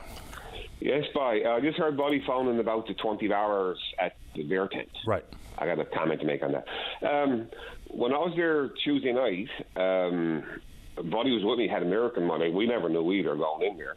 And so I took my 20 out, and Buddy said, no, it was only whatever, debit, whatever, or credit card. But my buddy with the American money, he was on the other side. He had 2 people serving there, and I heard him saying the same thing to my buddy. And then when I turned and went back, he was buying 2 beers, $9 each, $18. And Buddy said, no, he said, I'll take your American money. And he did actually take the $20 American. Because my buddy said, I don't need, he said, we got no change, I don't need change. Oh, man. So he took the 20 American, but he wouldn't take my 20 Canadian. Yeah, so he just pocketed the 20 American and said, geez, it's pretty good. I'm going States like next month, right? I don't know. Or even if he's just going to the bank to convert it to Canadian funds. That's a bit of a sleevine move. Really. And I did phone the brewery yesterday, spoke to management down there about the price of the water, the way they're selling the water down there, and the water, is, you got to buy 2 bottles for $9, so, they're just kind of crazy to me.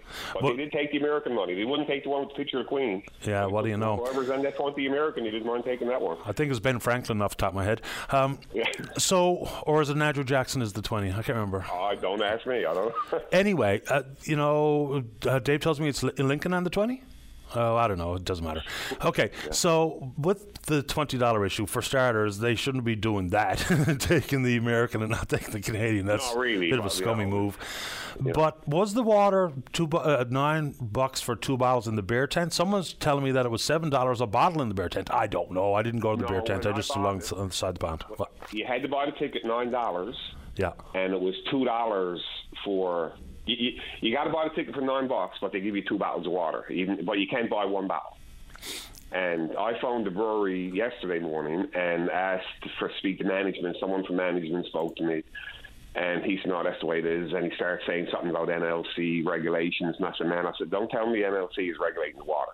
Don't tell me that, And he said, "Boy, that's the going rate for the water down there." I said, "Boy, if I go to the hot dog cart and buy a hot dog and a bottle of water, but he's not telling me I got to buy 2 bottles of water, is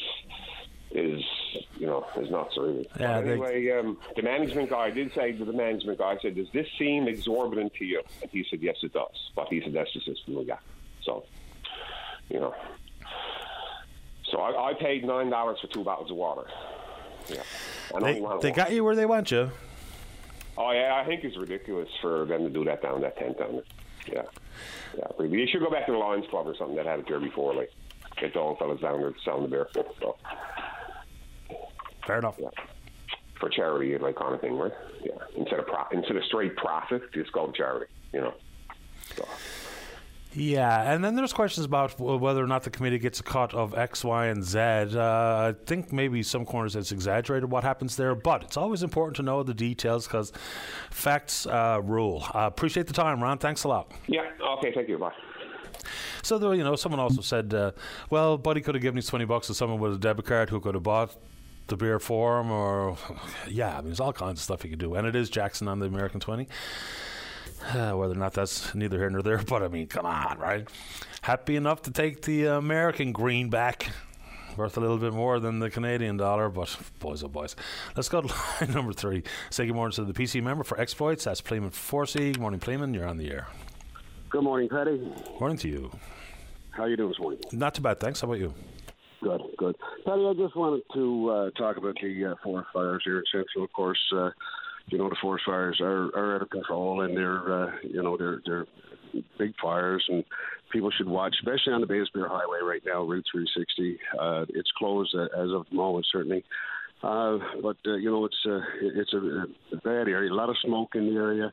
Even breathing this morning I'm here in Bishop's Falls actually, and breathing, the smoke down across the river this morning. It's really heavy, and there's no trouble to smell it. And I know the forest fire is heavy, but crews are doing what they can, and we just got to be careful at this moment. And I'm not sure what else we could do. We heard from Mayor Crew talking about the fact that it's been a pretty costly venture for folks stuck on the outside and can't get back to their home, whether it be in Hermitage or Sandyville. I don't know what responsibility anybody has on that front, and I know it's costly and frustrating for many, and is just as it is for those who are stuck down the Conegra Peninsula and can't get out via the road anyway. So I don't know what's next, but we know full well that the firefighters and everyone involved are doing everything possible to be able to fight that fire, get it contained, and see the highway reopened. So I don't really know where we go with this. It's a real shame that there's so many fires burning, and some of them out of control, and some of them seen highway closures, but I really don't know what the next step is or what anyone can or should do about it. Yeah, I know, Paddy, and it is unfortunate in some situations with regards to people trying to get back and forth. And I know it's creating habit to some. But this changes daily, not only daily, this just changes every couple of hours because the wind here today is really high. Conditions, we're looking at 32 degrees at the highest point today probably, and those dry conditions, wind conditions, it's basically unpredictable, I guess, with regards to which way the fire is going to go and when it's going to flare up. And they tried to open the road. I know they were open at 8 a.m. this morning, but they're closed for the rest of the day. So sometimes it's unpredictable, and it can happen pretty quickly. Yeah, and again, the severity of the weather, direction it's blown will influence all of these decisions. So I just hope that the ability for the crews to safely allow people to pass tomorrow morning, Sunday morning from 8 to noon, that's a step in the right direction. But I really don't know who can do what else about this particular fire and how it impacts travel up and down the Conegra Peninsula. No, we just hope for the best, Paddy. And again, I'd just like to say to everybody, take care. I listen to all the announcements that's coming out by the forestry crews. Every 4 or 5 hours they do put announcements out. So they got their websites. So take a listen, adhere to all the the warnings and notices that's coming out. And please be careful and stay safe. Absolutely. Thanks for your time this morning, Pleeman. Thank you. Take good care. Bye-bye. Bye-bye. Look, I get it that it's been a real chore for those who are cut off, whether it be stuck on one side of the fire or the other. Don't really know what can or should be done about it. I know you mentioned the Exploits Motel, and they're doing all they can, and people are out there trying to help. And I'm sure, some people may indeed have family or friends in Grand Falls or in Gander that they can stay with if they're cut off for long periods of time. Community groups, I'm sure, are more than happy to try to get involved to help folks out. But, yeah, it's a tricky piece of business when Mother Nature is a force du jour. Is that how you say that? Yeah. Anyway, man, I'm brain dead here this morning. How are we doing on the phone, Dave? Let's get it going. There's another hour left in Open Line. You want to be part of it. Let's take a break for the news. Don't go away. Saturday morning, join us for the Irish Newfoundland Show. Send your request to irishnl@vocm.com or submit them online at vocm.com. And welcome back. Let's go to line number 4. Say good morning to the Mayor of Riverhead, St. Mary's Bay. That's Sheila Lee. Mayor Lee, you're on the air. Good morning, Paddy. Good morning to you. Just wanted to take a couple of minutes today to offer our congratulations on a special occasion. You probably have visited John Gibbons' store in St. Mary's when you've been passing by. Now, John. Oh, yeah. Yeah. Well, John's business goes back to his great-grandfather. It was started in the late 1800s, and it's going down to four generations. John himself now, I think, is probably 70 plus, and he's still going strong. And it's a great example of a business that has stood the test of time, and a very well-rounded business that, as the expression goes, had everything from an anchor to what is it? There's an expression there, like from a needle to an anchor, so to speak.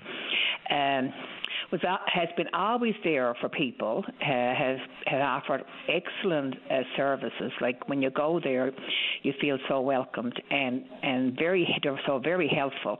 If there's something that's not in the store and you mention it to John, he's out to St. John's probably the next day and make sure that it's there when you go back. And very courteous, always there to help people. For example, if they need help to bring their groceries to the car or whatever. Loves to have a little chat. It's been a little gathering place too, where people gather sometimes while they're shopping to have a little chat. And in rural Newfoundland now, where you see so much negativity and so many things that are on the decline, it's encouraging and it's good to see that we have a business that's still thriving. And I felt today, they're offering a day now, they're having celebrations down there, they're having music, they're having hot dogs and food, and they're having prizes. And they even taken 5 cents off their gas and diesel today, what the present price is, as a special appreciation to their customers. So I couldn't let today go without, on behalf of all of us, our whole region, I'm sure I'll say this, our whole region and beyond, to congratulate the Givenses for the business that started so long ago and the business that was continue to build and grow and is so vibrant up to today. And so that's basically all I have to say, but I just want to say to John, congratulations, stay healthy, and hopefully this business will be able to continue on through the Gibbons family for many years to come. I mean, the Gibbons is a massive name in the region. They've been involved in all kinds of business, for sure. I've had a spin in Danny's water car one time, which was a bit of fun as well. Yeah. Yeah, I mean, these businesses, it's one thing to talk about how long they've been in operation, but that's through thick and thin, because it's not always the good times, right? It's difficult to run a business at the very best of times. Even when business is brisk, there's no rest for the weary, and it takes real commitment to the community. And to be, my favorite part about some of these locally owned and operated business, it's not just about supporting the locals, but that's where you usually get the best in the way of customer service and treatment, is because everybody knows everybody, and they know that their upside is if they get you as a repeat customer, because let's say I bought a stereo and I had a problem with it, I got great customer service. Next time I need a piece of electronics, I'm going back to that local store, versus what seems to be a bit of the colder nature of some of the bigger boxes. Yes, and when we had COVID, of course, as you know, there were so many businesses that all businesses struggled. Some businesses didn't make it. Some probably still won't make it. But these stores, well, of course, we have another great store too in our area. These stores kept their doors open, and they were there and smiling. And even when we had the blackout a few years back, where the power went, I think, for 2 days or something, John was so proactive that he had a generator, and the store still continues to go on, even though nobody could get anything anywhere, but you could still go to his store. So, and they're good community people. They're really there, for their community and show interest in their community and support their community and support each other in times of hardship. I mean, as you probably may know, Mr. Givens lost his darling grandson recently, and tragically, which all our hearts are bleeding for. But this is what helps everyone, is that when people really care about each other and are there for each other. And I think they saw that when this terrible tragedy happened. So I just wish him good health. I know he spends too long in his store, but I don't know what he'd do without his store, I suppose. But I certainly wish him good health, and may his business continue to thrive. Absolutely. I echo those sentiments as well, and I appreciate you making time for the show, and I'm sure the family appreciates your kind words. Well, I hope so, because it's important sometimes, sometimes we don't take time enough to be able to talk and discuss and speak out and share positive stories, because, many stories today are all about negativity of one type or another, but when you have a good news story, I think it needs to be shouted out loud and clear. Absolutely right. Good to have you on, Sheila. Okay, dear. Thank you. Take care. Bye-bye. I suppose I should say Mayor Lee, of course. I've known Sheila Lee, Mayor Lee, for a long time. Okay, she mentioned the power outage there a few years ago, the whole concept, the issue of dark NL, which was awful. I don't know what's been put in place to deal with the prospects of some real prolonged outages if and when there's a problem with the power that comes from Muskrat Falls. Look, we already know that the glitchy software has led to real schedule problems, obviously, with the project itself. And there's, the 1,100 kilometers of transmission line coming down, say, for instance, through the Long Range Mountains. One of the consulting companies that has presented to the PUB, Liberty Consulting, has spoken about this directly. They say the possibility of outages to be, repairs, if there's something happens in the rugged terrain in the Long Range Mountains, we could see prolonged outages of blackouts or rolling brownouts upwards of 45 days. Like, how can that possibly be? So you lend that to the conversation about the potential to decommission Holyrood and the thermal generating station out there. Is that ever going away? Remember, one of the issues surrounding the proponents of the project immediately when they first announced it was, number one, Quebec is the boogeyman, and number two, have to get rid of Holyrood. Okay. Now, we already know that Holyrood has had some more work done in the recent past, and Jennifer Williams, the CEO of Nalcor, has told us they are officially extending the life of Holyrood for, I think it was till minimum of 2025. Yeah, but beyond 2025, is there actually a plan to decommission Holyrood? If so, what does that mean for backup power when and if we have a problem with transmission from Muskrat Falls? Nobody really knows. Nobody's really answered that. At the moment, with all of the generating sources that are in play, whether it be Bay Despair and Hardwoods and Churchill Falls and Holyrood, we've got lots of power. Well, there's no need for any more power generation. But if there's a reliance on the 846 megawatts at Muskrat Falls, and the commitment that we already have to our partners on the mainland, Emera, Nova Scotia Power, they get like 22% of the power up front. That's to repay their $1.5 billion that they spent on time, on schedule, on budget for the building of the Maritime Link. So with that power, can we even decommission Holyrood in full? And if so, there's a lot of power comes from that station, and the majority of consumers are on this side of the island. That's just the factual background of the numbers. So does that mean we're going to see 100 megawatt twin combined cycle turbines installed or something along those lines? Because, there's no way there could be no plan in place for if and when we have blackouts or rolling brownouts for upwards of 45 days. That's not my assertion. That's Liberty Consulting, who have done some pretty good work and spoken to a lot of issues surrounding Muskrat Falls and some of the pitfalls that we have to keep an eye for. So anyway, if you know more about it than I do, which you probably do, you can join us on the program. Let's see what's shaking on the Twitter box. Wherever you see him up online, you can follow us there. Our email address is openline@voca.com. But my favorite is when you join us live on the air to talk about a subject of importance to you. We're taking a break and then we're coming back. Welcome back to the show. Let's go. Line number one. Bruno, you're on the air. Hi, Patty. Nice talking to you. Always a pleasure. Yes. It's quite interesting, the discussions that you've been having lately around wind energy and the failings of Muskrat Falls. I couldn't resist but to pick it up on some of the things that you've been saying. If that software doesn't end up working properly, no part of that mythical 849 megawatts is going to be available anywhere, either on the Avalon or in Nova Scotia, to meet your commitments.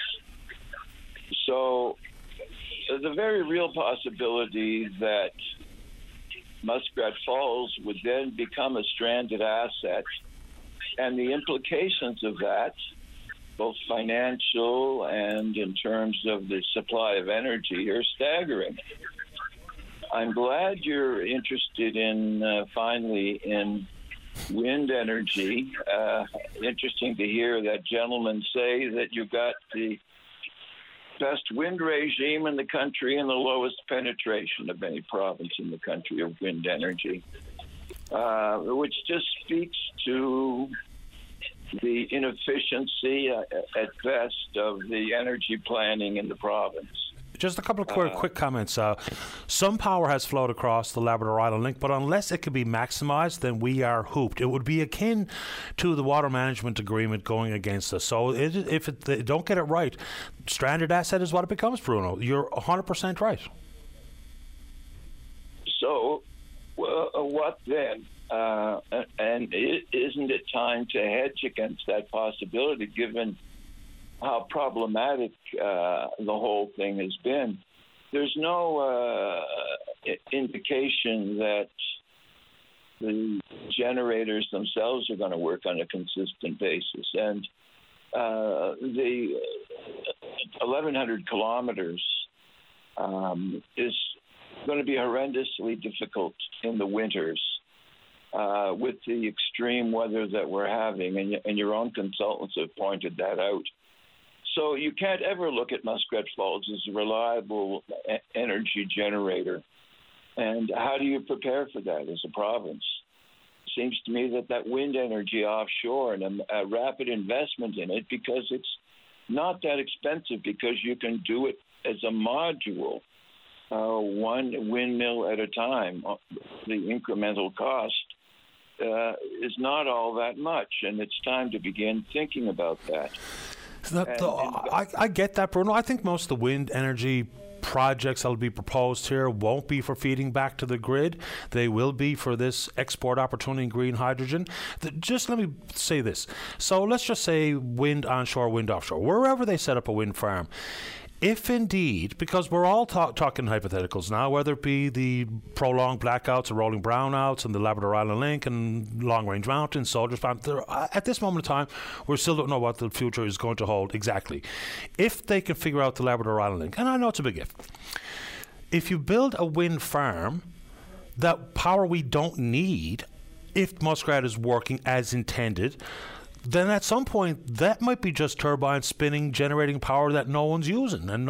So is that something that makes the sense that you're speaking to this morning? Because, any additional power to the grid that is not going to be consumed is going to be another bill footed by me. It's also going to have an impact on my rates. So I just don't know about that particular approach to backup. You're absolutely right if all of your assumptions are correct. I said if. I'm not assuming anything. If the software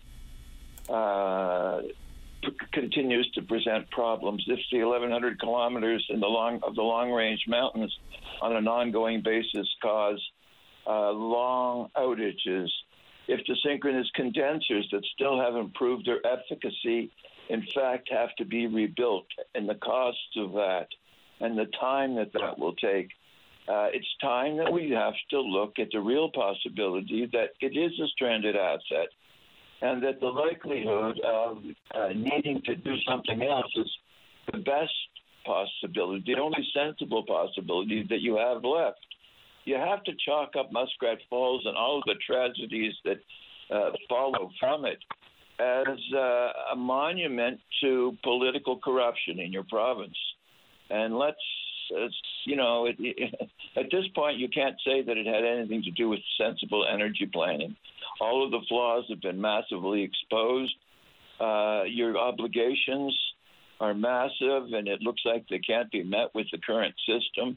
Muskrat Falls is going to keep breaking down, those long-range mountains and all the rest of it. So let's forget about it, and let's realize that we need to get some real energy planning, and quickly, into your province, or you will have people starving in the dark very soon. Now, I get the partial fallacy behind sunken cost, but how can we possibly turn our back on it in full at this point? Because I got to pay the bill. No matter what happens, TD and Goldman Sachs and all the rest of them that loan us the money, they're going to want their payments. They don't give two hoots whether or not we ever flip the switch. They want their money back, and we're already having to start to pay the money back. So how can we just abandon it in full, start from scratch with another form of energy, and pay for it on top? Because they want the money, Bruno, and you know it as well as I do. I know they do, but it's cheaper than throwing more money at it over and over and over again. And that's what you're facing right now. And you got to admit it. That's what declaring it a sunk cost is all about. Muskrat Falls And all of it, the transmission system, the synchronous condenser, and all the rest of it, isn't going to work. We've got to admit that and move on. Because that's the cheapest solution or alternative that we're now facing. You've got the best wind regime in the world. Exploit it. I don't understand when you've got a solution that's there. Most people that are in a horrendous situation, Manitoba, for instance, and Alberta, that are go ahead and making horrendous decisions around dams and electrical power, won't have the luxury of the wind to fall back on when they finally have to admit that theirs is a monstrous failure as well. Muskrat Falls is a sunk cost.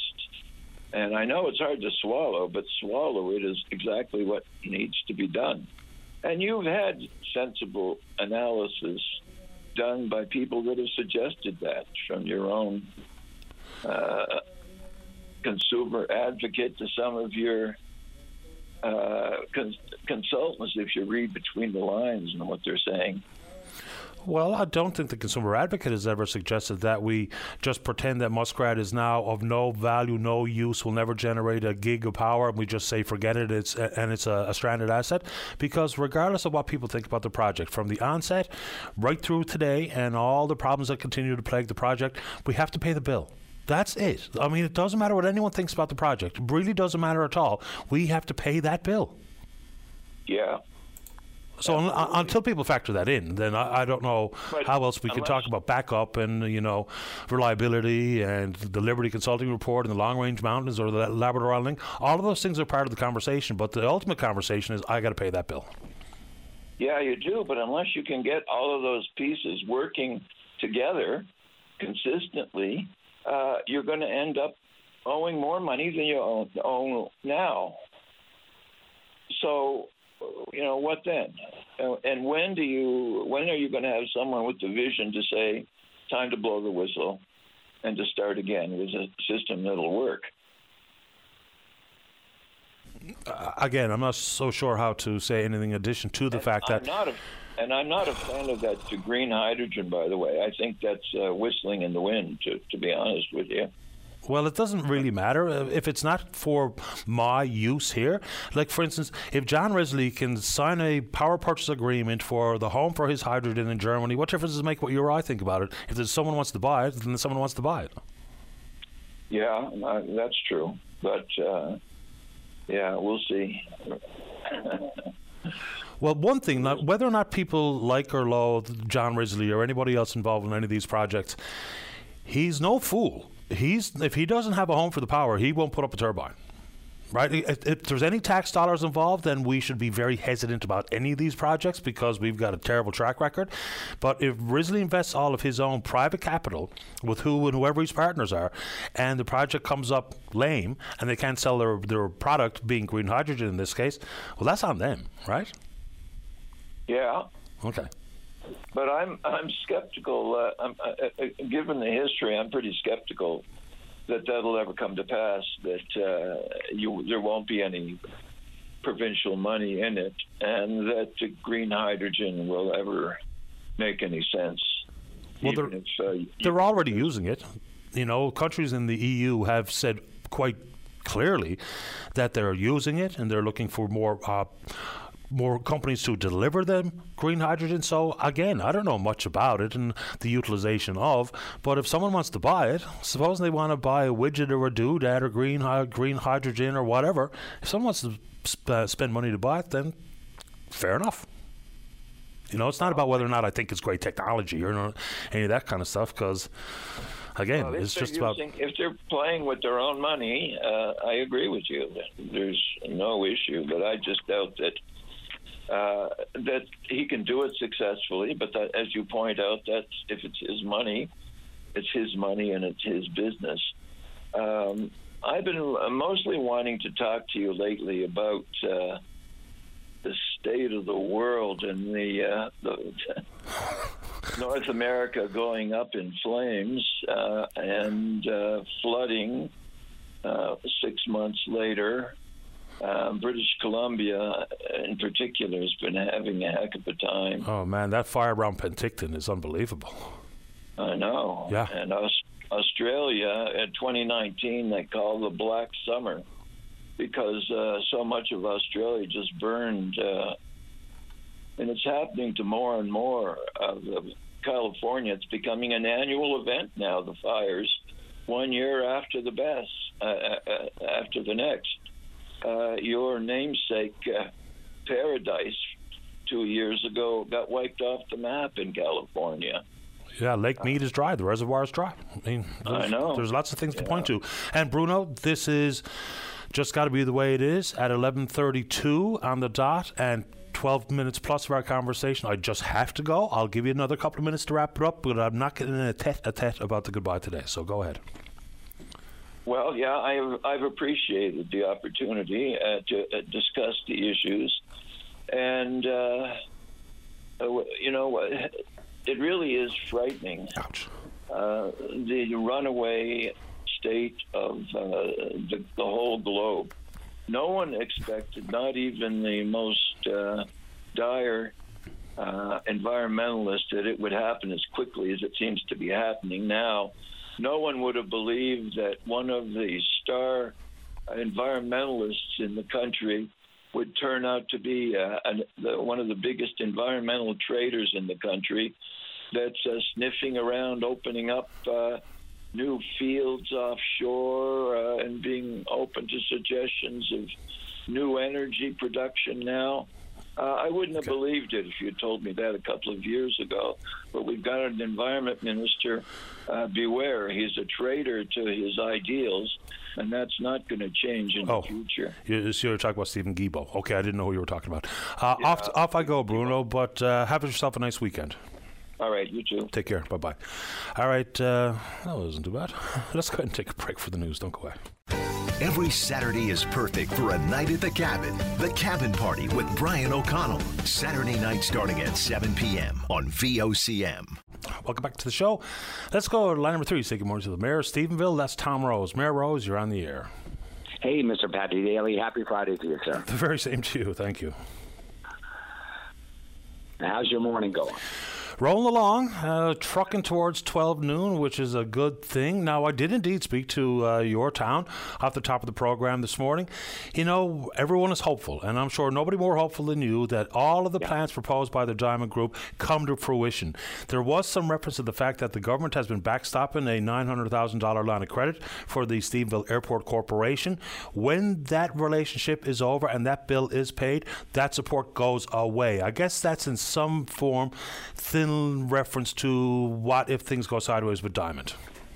Well, basically, in the terms of the sale with the Airport Authority, Mr. Carl Diamond had to take care of all the debt associated with the airport, and the airport was in some debt. Obviously, they had a $900,000 line of credit that was guaranteed by the provincial government. And that was done on an annual basis. But one of the terms of the sale was they had to pay off that line of credit, which the airport was kind of maxing out the line of credit to keep operations moving forward and be in compliance with all Transport Canada regulations.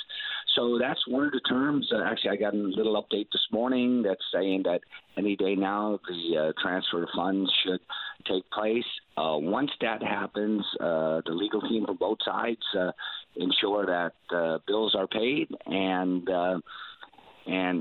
basically the transfer of deed will happen. So we're in the last. It's almost like you bought a house, but when does it close? You know, it takes a little bit of time, and this is August too. Actually, our legal team, the lawyer handling it, was on holidays this week, but he's back in the office Monday, so that's a good thing. So we're meeting this upcoming week and with the board to get a further update. So I'm optimistic, Patty. I'm remaining optimistic. I don't have a reason as of yet to think that it's not. I mean, we had Carl Diamond on the show. We could only ask him the questions that everybody wanted answers to. Yeah. And if it happens, terrific. I mean, because talk about a shot in the arm. $200 million of investment, reinvigorated airport, work towards more passenger traffic, the cargo drones, the employment it will create, and the fire hall. And I mean, if it happens, it's going to be tremendous. taxpayers had to underwrite this airport, and myself and council and the citizens and the taxpayers, we're very hopeful. We're very happy that we're at this juncture, that a sale is approved, and it's just the paperwork and the transfer of funds, and it's done. But, it's really also good timing for Carl Diamond. He has a vision for drones, which is it's the new advent of aerospace, drones, satellites, the jet age. And, maybe these drones might burn green hydrogen down the road that we're going to produce here in Stephenville. So it's all starting to line up, come together. This is a community that's rich in infrastructure. And because of that infrastructure, we're getting investment here. Well, economic activity drives more economic activity. It's the way it's always been. If there's more and more to economies of scale in your region, in and around Stephenville, it will spur more and more business, whether it be to keep up consumer demand for even food and goods and stuffs. It's just how the world works. So this would just be the beginning of a resurgence, not just a one-off. This has impact on trickle-down economics, or pardon me, that's not the right word. The multiplier effect in economics will absolutely be part of it. Yeah, and I was listening to your comments with your previous caller, and they talked about what's happening in the world with the environment and global warming, and the unemployment rate in Newfoundland right now. So just think about it. We're going to have an aerospace Carl Diamond deal, the deal with John Risley, and that hydrogen deal will be the single biggest corporate private sector investment in the. Yeah, we're losing you, Mayor Rose. Yeah. So anyway, I think you want to make a comment on the price of gas as well before we say goodbye this morning? Yeah, actually, there's no benefit. They refer. That's when the producers of this product that's so in demand, it's needed by everybody in the world. Pricing, supply and demand, and it's at a very high intergovernmental, high-stake business purview. And they control it, but it slows down some of the economy, no doubt, for people that have a hard time filling up a tank for $200 or $230. But we're seeing a lot of activity in Stephenville this summer with tourists, and Stephenville's getting real busy, and I think that's part of the great work with Come Home Year. Hopefully it's working out. We see the tourism numbers are extremely strong across the province, and that's a good thing for an industry. Hospitality and tourism really needed a shot in the arm. Looks like they're getting one. Yeah, and that's the thing too. We've been penned up for so long with COVID that even though the price of fuel has gone up, we're sucking it up, Princess. You know what I mean? Because we want to go. We want to see the province. We want to maybe see other parts of Canada. And, I think that's playing a critical role. But it's a great summer. We're having a great summer of weather. We're doing a lot of events for Come Home Year in Stephenville. And I'm just excited about our future and the aspects of we're heading as we close out this year and what 2023 will bring us. I appreciate the time this morning, Mayor. Thank you, sir. Thanks. Okay. Take good care. Bye-bye. Apologize for the unreliable connection there. But anyway, let's take our final break of the morning and the week. When we come back, still a bit of time to speak with you. Don't go away. Welcome back to the show. Let's go. Line number 2. Say good morning to the independent member of the House serving the folks of Humber Bay of Islands. That's Eddie Joyce. Good morning, Eddie. You're on the air. Good morning, Patty. Thank you again for taking my call. Happy to do it. Very quickly before we get into what you called about, I just curiously, minutes before I replied to this person's email, then I see your name pop up on my screen. It wants me to ask you if I had a chance about the submission of your financial disclosures. All the racket between yourself and the commissioner and the back and forth. I seem to remember you have indeed, there was a timeline issue concern, but all your submissions are now filed, right? Not only were they all filed, it was proven that I didn't own a company. Okay. They're all filed. Yes, everything was filed, by the way. I did file that back in November 2021. It was filed back in November 2021. I have all the documentation, and it came back, said I owned a company, which we didn't. So it's all done, because sometimes, Patty, you got to stick to your principles. And of course, I won't get into it now, but the history of myself and the Commissioner for Legislative Standards has proven me right. That when you need to stick to your principles, I stuck to my principles, and I'm looking forward to for the copy of that report that's going to come out by Citizens Rep. Yeah, and we'll all have a look at it when it does come to pass. Okay, you called about something else. Petty, I called about, again, Route 450 out near Coppermine Brook, the road. I called a few weeks ago when Linda was there. This is a road that dropped. It's a highway, Route 450, goes to York Harbour, Lark Harbour. It's after dropping 15 inches since March, and this happened probably in April when it was sliding down. I spoke to the minister in May about it. He's going to look into it. I asked a question in the House. I even gave him the question because I didn't want to embarrass him. I just wanted it done. It's right now, tour buses won't go out there. Some will, some won't. There's a lot of people who got cars, hit the bottoms of the cars. For some reason, this minister, the Premier's well aware of it. I wrote the Premier. I wrote the minister since then at least 10, 15 times. The town councils of York Harbour and Lark Harbour have wrote them at least 7 or 8 each. They have yet to receive a response. This is a dangerous situation. There's cars hitting the bottom. I spoke to a person who went on a motorcycle who almost lost control.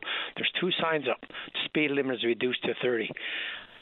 They won't even put up a sign, danger sign, bump ahead. It won't even put that up. It's a neglected duty of the minister. It's actually a neglect of his duty. And I warned him before, if someone gets hurt, it's on him. He's well aware of it. And there's a need for a long-term fix. But what the people are asking for, what I'm asking for, the towns of York Harbour and Lark Harbour, is to level this off and make it gravel. At least it's safe. And I spoke to a few contractors in the area. They said it would take 3 or 4 hours to do it. That's it. 3 or 4 hours. A couple loads of Class A on top of it, put a grader, they have it level, they have it safe. But this department and the minister refuses to do it. The Premier's aware of it. He refuses.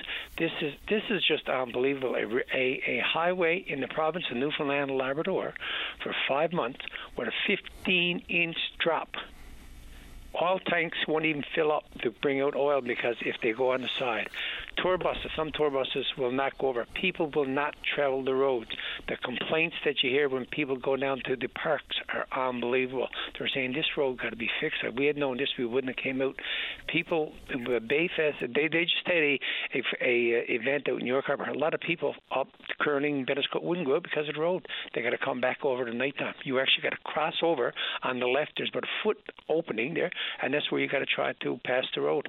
I got an email back from a senior bureaucrat, and like it's amazing what he put in his email. I won't name the person. What he put in his email is the speed limit. They can navigate through the road. Navigate.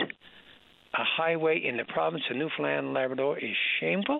I refuse to give up because someone's going to get hurt, and I'm going to continue to fight on behalf of the people in Lark Harbour and York Harbour and anybody else, the tourists who wants to go out. And I call upon the minister and the Premier today. Do an honourable thing. Spend $10,000 or $15,000 and fix this portion of the road.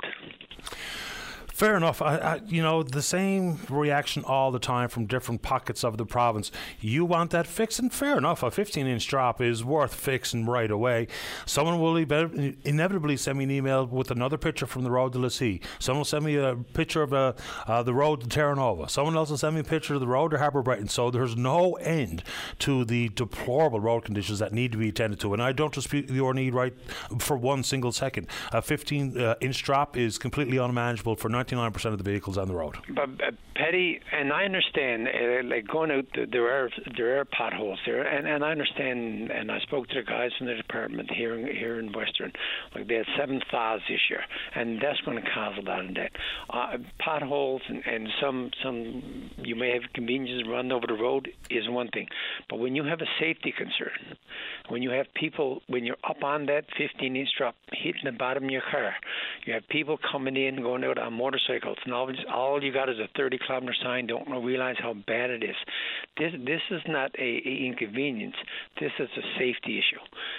You're not asking, okay, let's pave 10 kilometers. Let's get this done.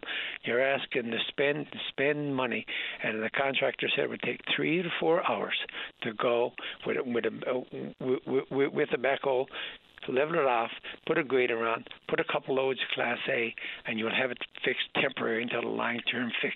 That's not much to ask. This is not filling in potholes. This is a safety issue. The minister is aware of it.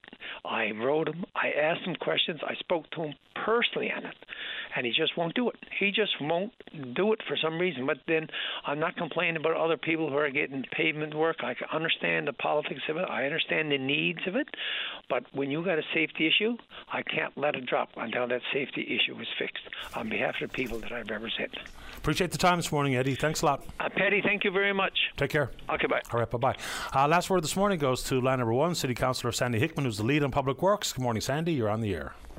Hi there, Paddy. Thanks for taking my call. I know it's getting close to news time. It was just want to congratulate Regatta Committee on what an unbelievable show yesterday, and all the vendors, and of course the crews and coxswains and coaches. Jeepers, that was one of the best regattas in living memory, I would think. Weather certainly helped too. Oh, absolutely. When the weather cooperates, there's nothing quite like it. I made my stroll down for the championship races, and it's just the feel good, man. Not everyone loves the regatta, so be it, and we're not here to please everybody because that's impossible. But for those who loved it, had a great day. Absolutely. It is iconic, and it is a big part of St. John's. But just to quickly thank people for calling in and talking about the cleanup. Every year, I'm totally amazed by how quickly that is done, and I want to thank all the staff down the city, led by Brian Head and Mike Adam, but all the men and women that did that work. They started last evening, 40 staff overnight. That was pretty well done by this morning. And, of course, the vendors were very good at cleaning up as much as they could around their sites. So there was dumpsters and garbage cans around, and we used, what did we use? There was street sweepers and small mechanical sweepers, but, mostly manual labor. That's a lot of work. So I really wanted to commend the staff of the city of St. John's for all the great work they do. Is there a recycling component to the cleanup? I wouldn't say there's no component to it, but it's picked up as you go along and separated, yeah. Okay. But you don't find as many recyclables around as you do with the tickets from the draws and just other things that happen to drop. People are pretty good. There's garbage cans around, and staff are emptying them throughout the day yesterday. It is bad, but it's certainly not as bad. It's not 100% everything hitting the floor, hitting the ground. I must say people do take care of their pond in their city, but obviously there's some vicarious the garbage that lies around, and the tickets are the big culprit, actually. No doubt. Very quickly before we run out of time, how come we can't do the same job, for instance, on George Street? Someone sent me a picture from the aftermath, the morning after the last concert. It was up to your neck, and we know that's one of the tourist draws for starters, let alone the locals. So why can't we do the same kind of job on George? It is very complicated and a huge job. There's no question about that. There is a contract with a company that goes in there at, I think it's 4 or 5 in the morning, and they go hard. They start basically at George and go hard through downtown. I don't think it's good enough. I agree. I think we need to put more resources into it. That's the problem. It's a resource issue, and there's always little pockets left over and lying around, and we have received complaints, no question about it. I think we need to do better, and I'll keep fighting for that myself, and I hope that downtown development pitches in and helps us with this. But the company that's doing it are doing their best, but it's pretty tough with 3 or 4 people, I think, to get it done as quick as we'd like to see. Fair enough. I wish we had more time because there's endless questions and comments about public works, but I appreciate this. Maybe we'll pick it up again next week or when you have time. Anytime, sir. Thank you. Thanks, Sandy. All the best. All the best. Bye-bye. Sandy Hickman, City Councillor, and, of course, the lead on Public Works. Whew. Good show today. Good week. Big thanks to everyone who supports the program. And, yes, we will indeed pick up this conversation again on Monday morning right here on VOCM and Big Land FM's Open Line. On behalf of the producer, David Williams, I'm your host, Paddy Daly. Have yourself a safe, fun, happy weekend. We'll talk Monday. Bye-bye.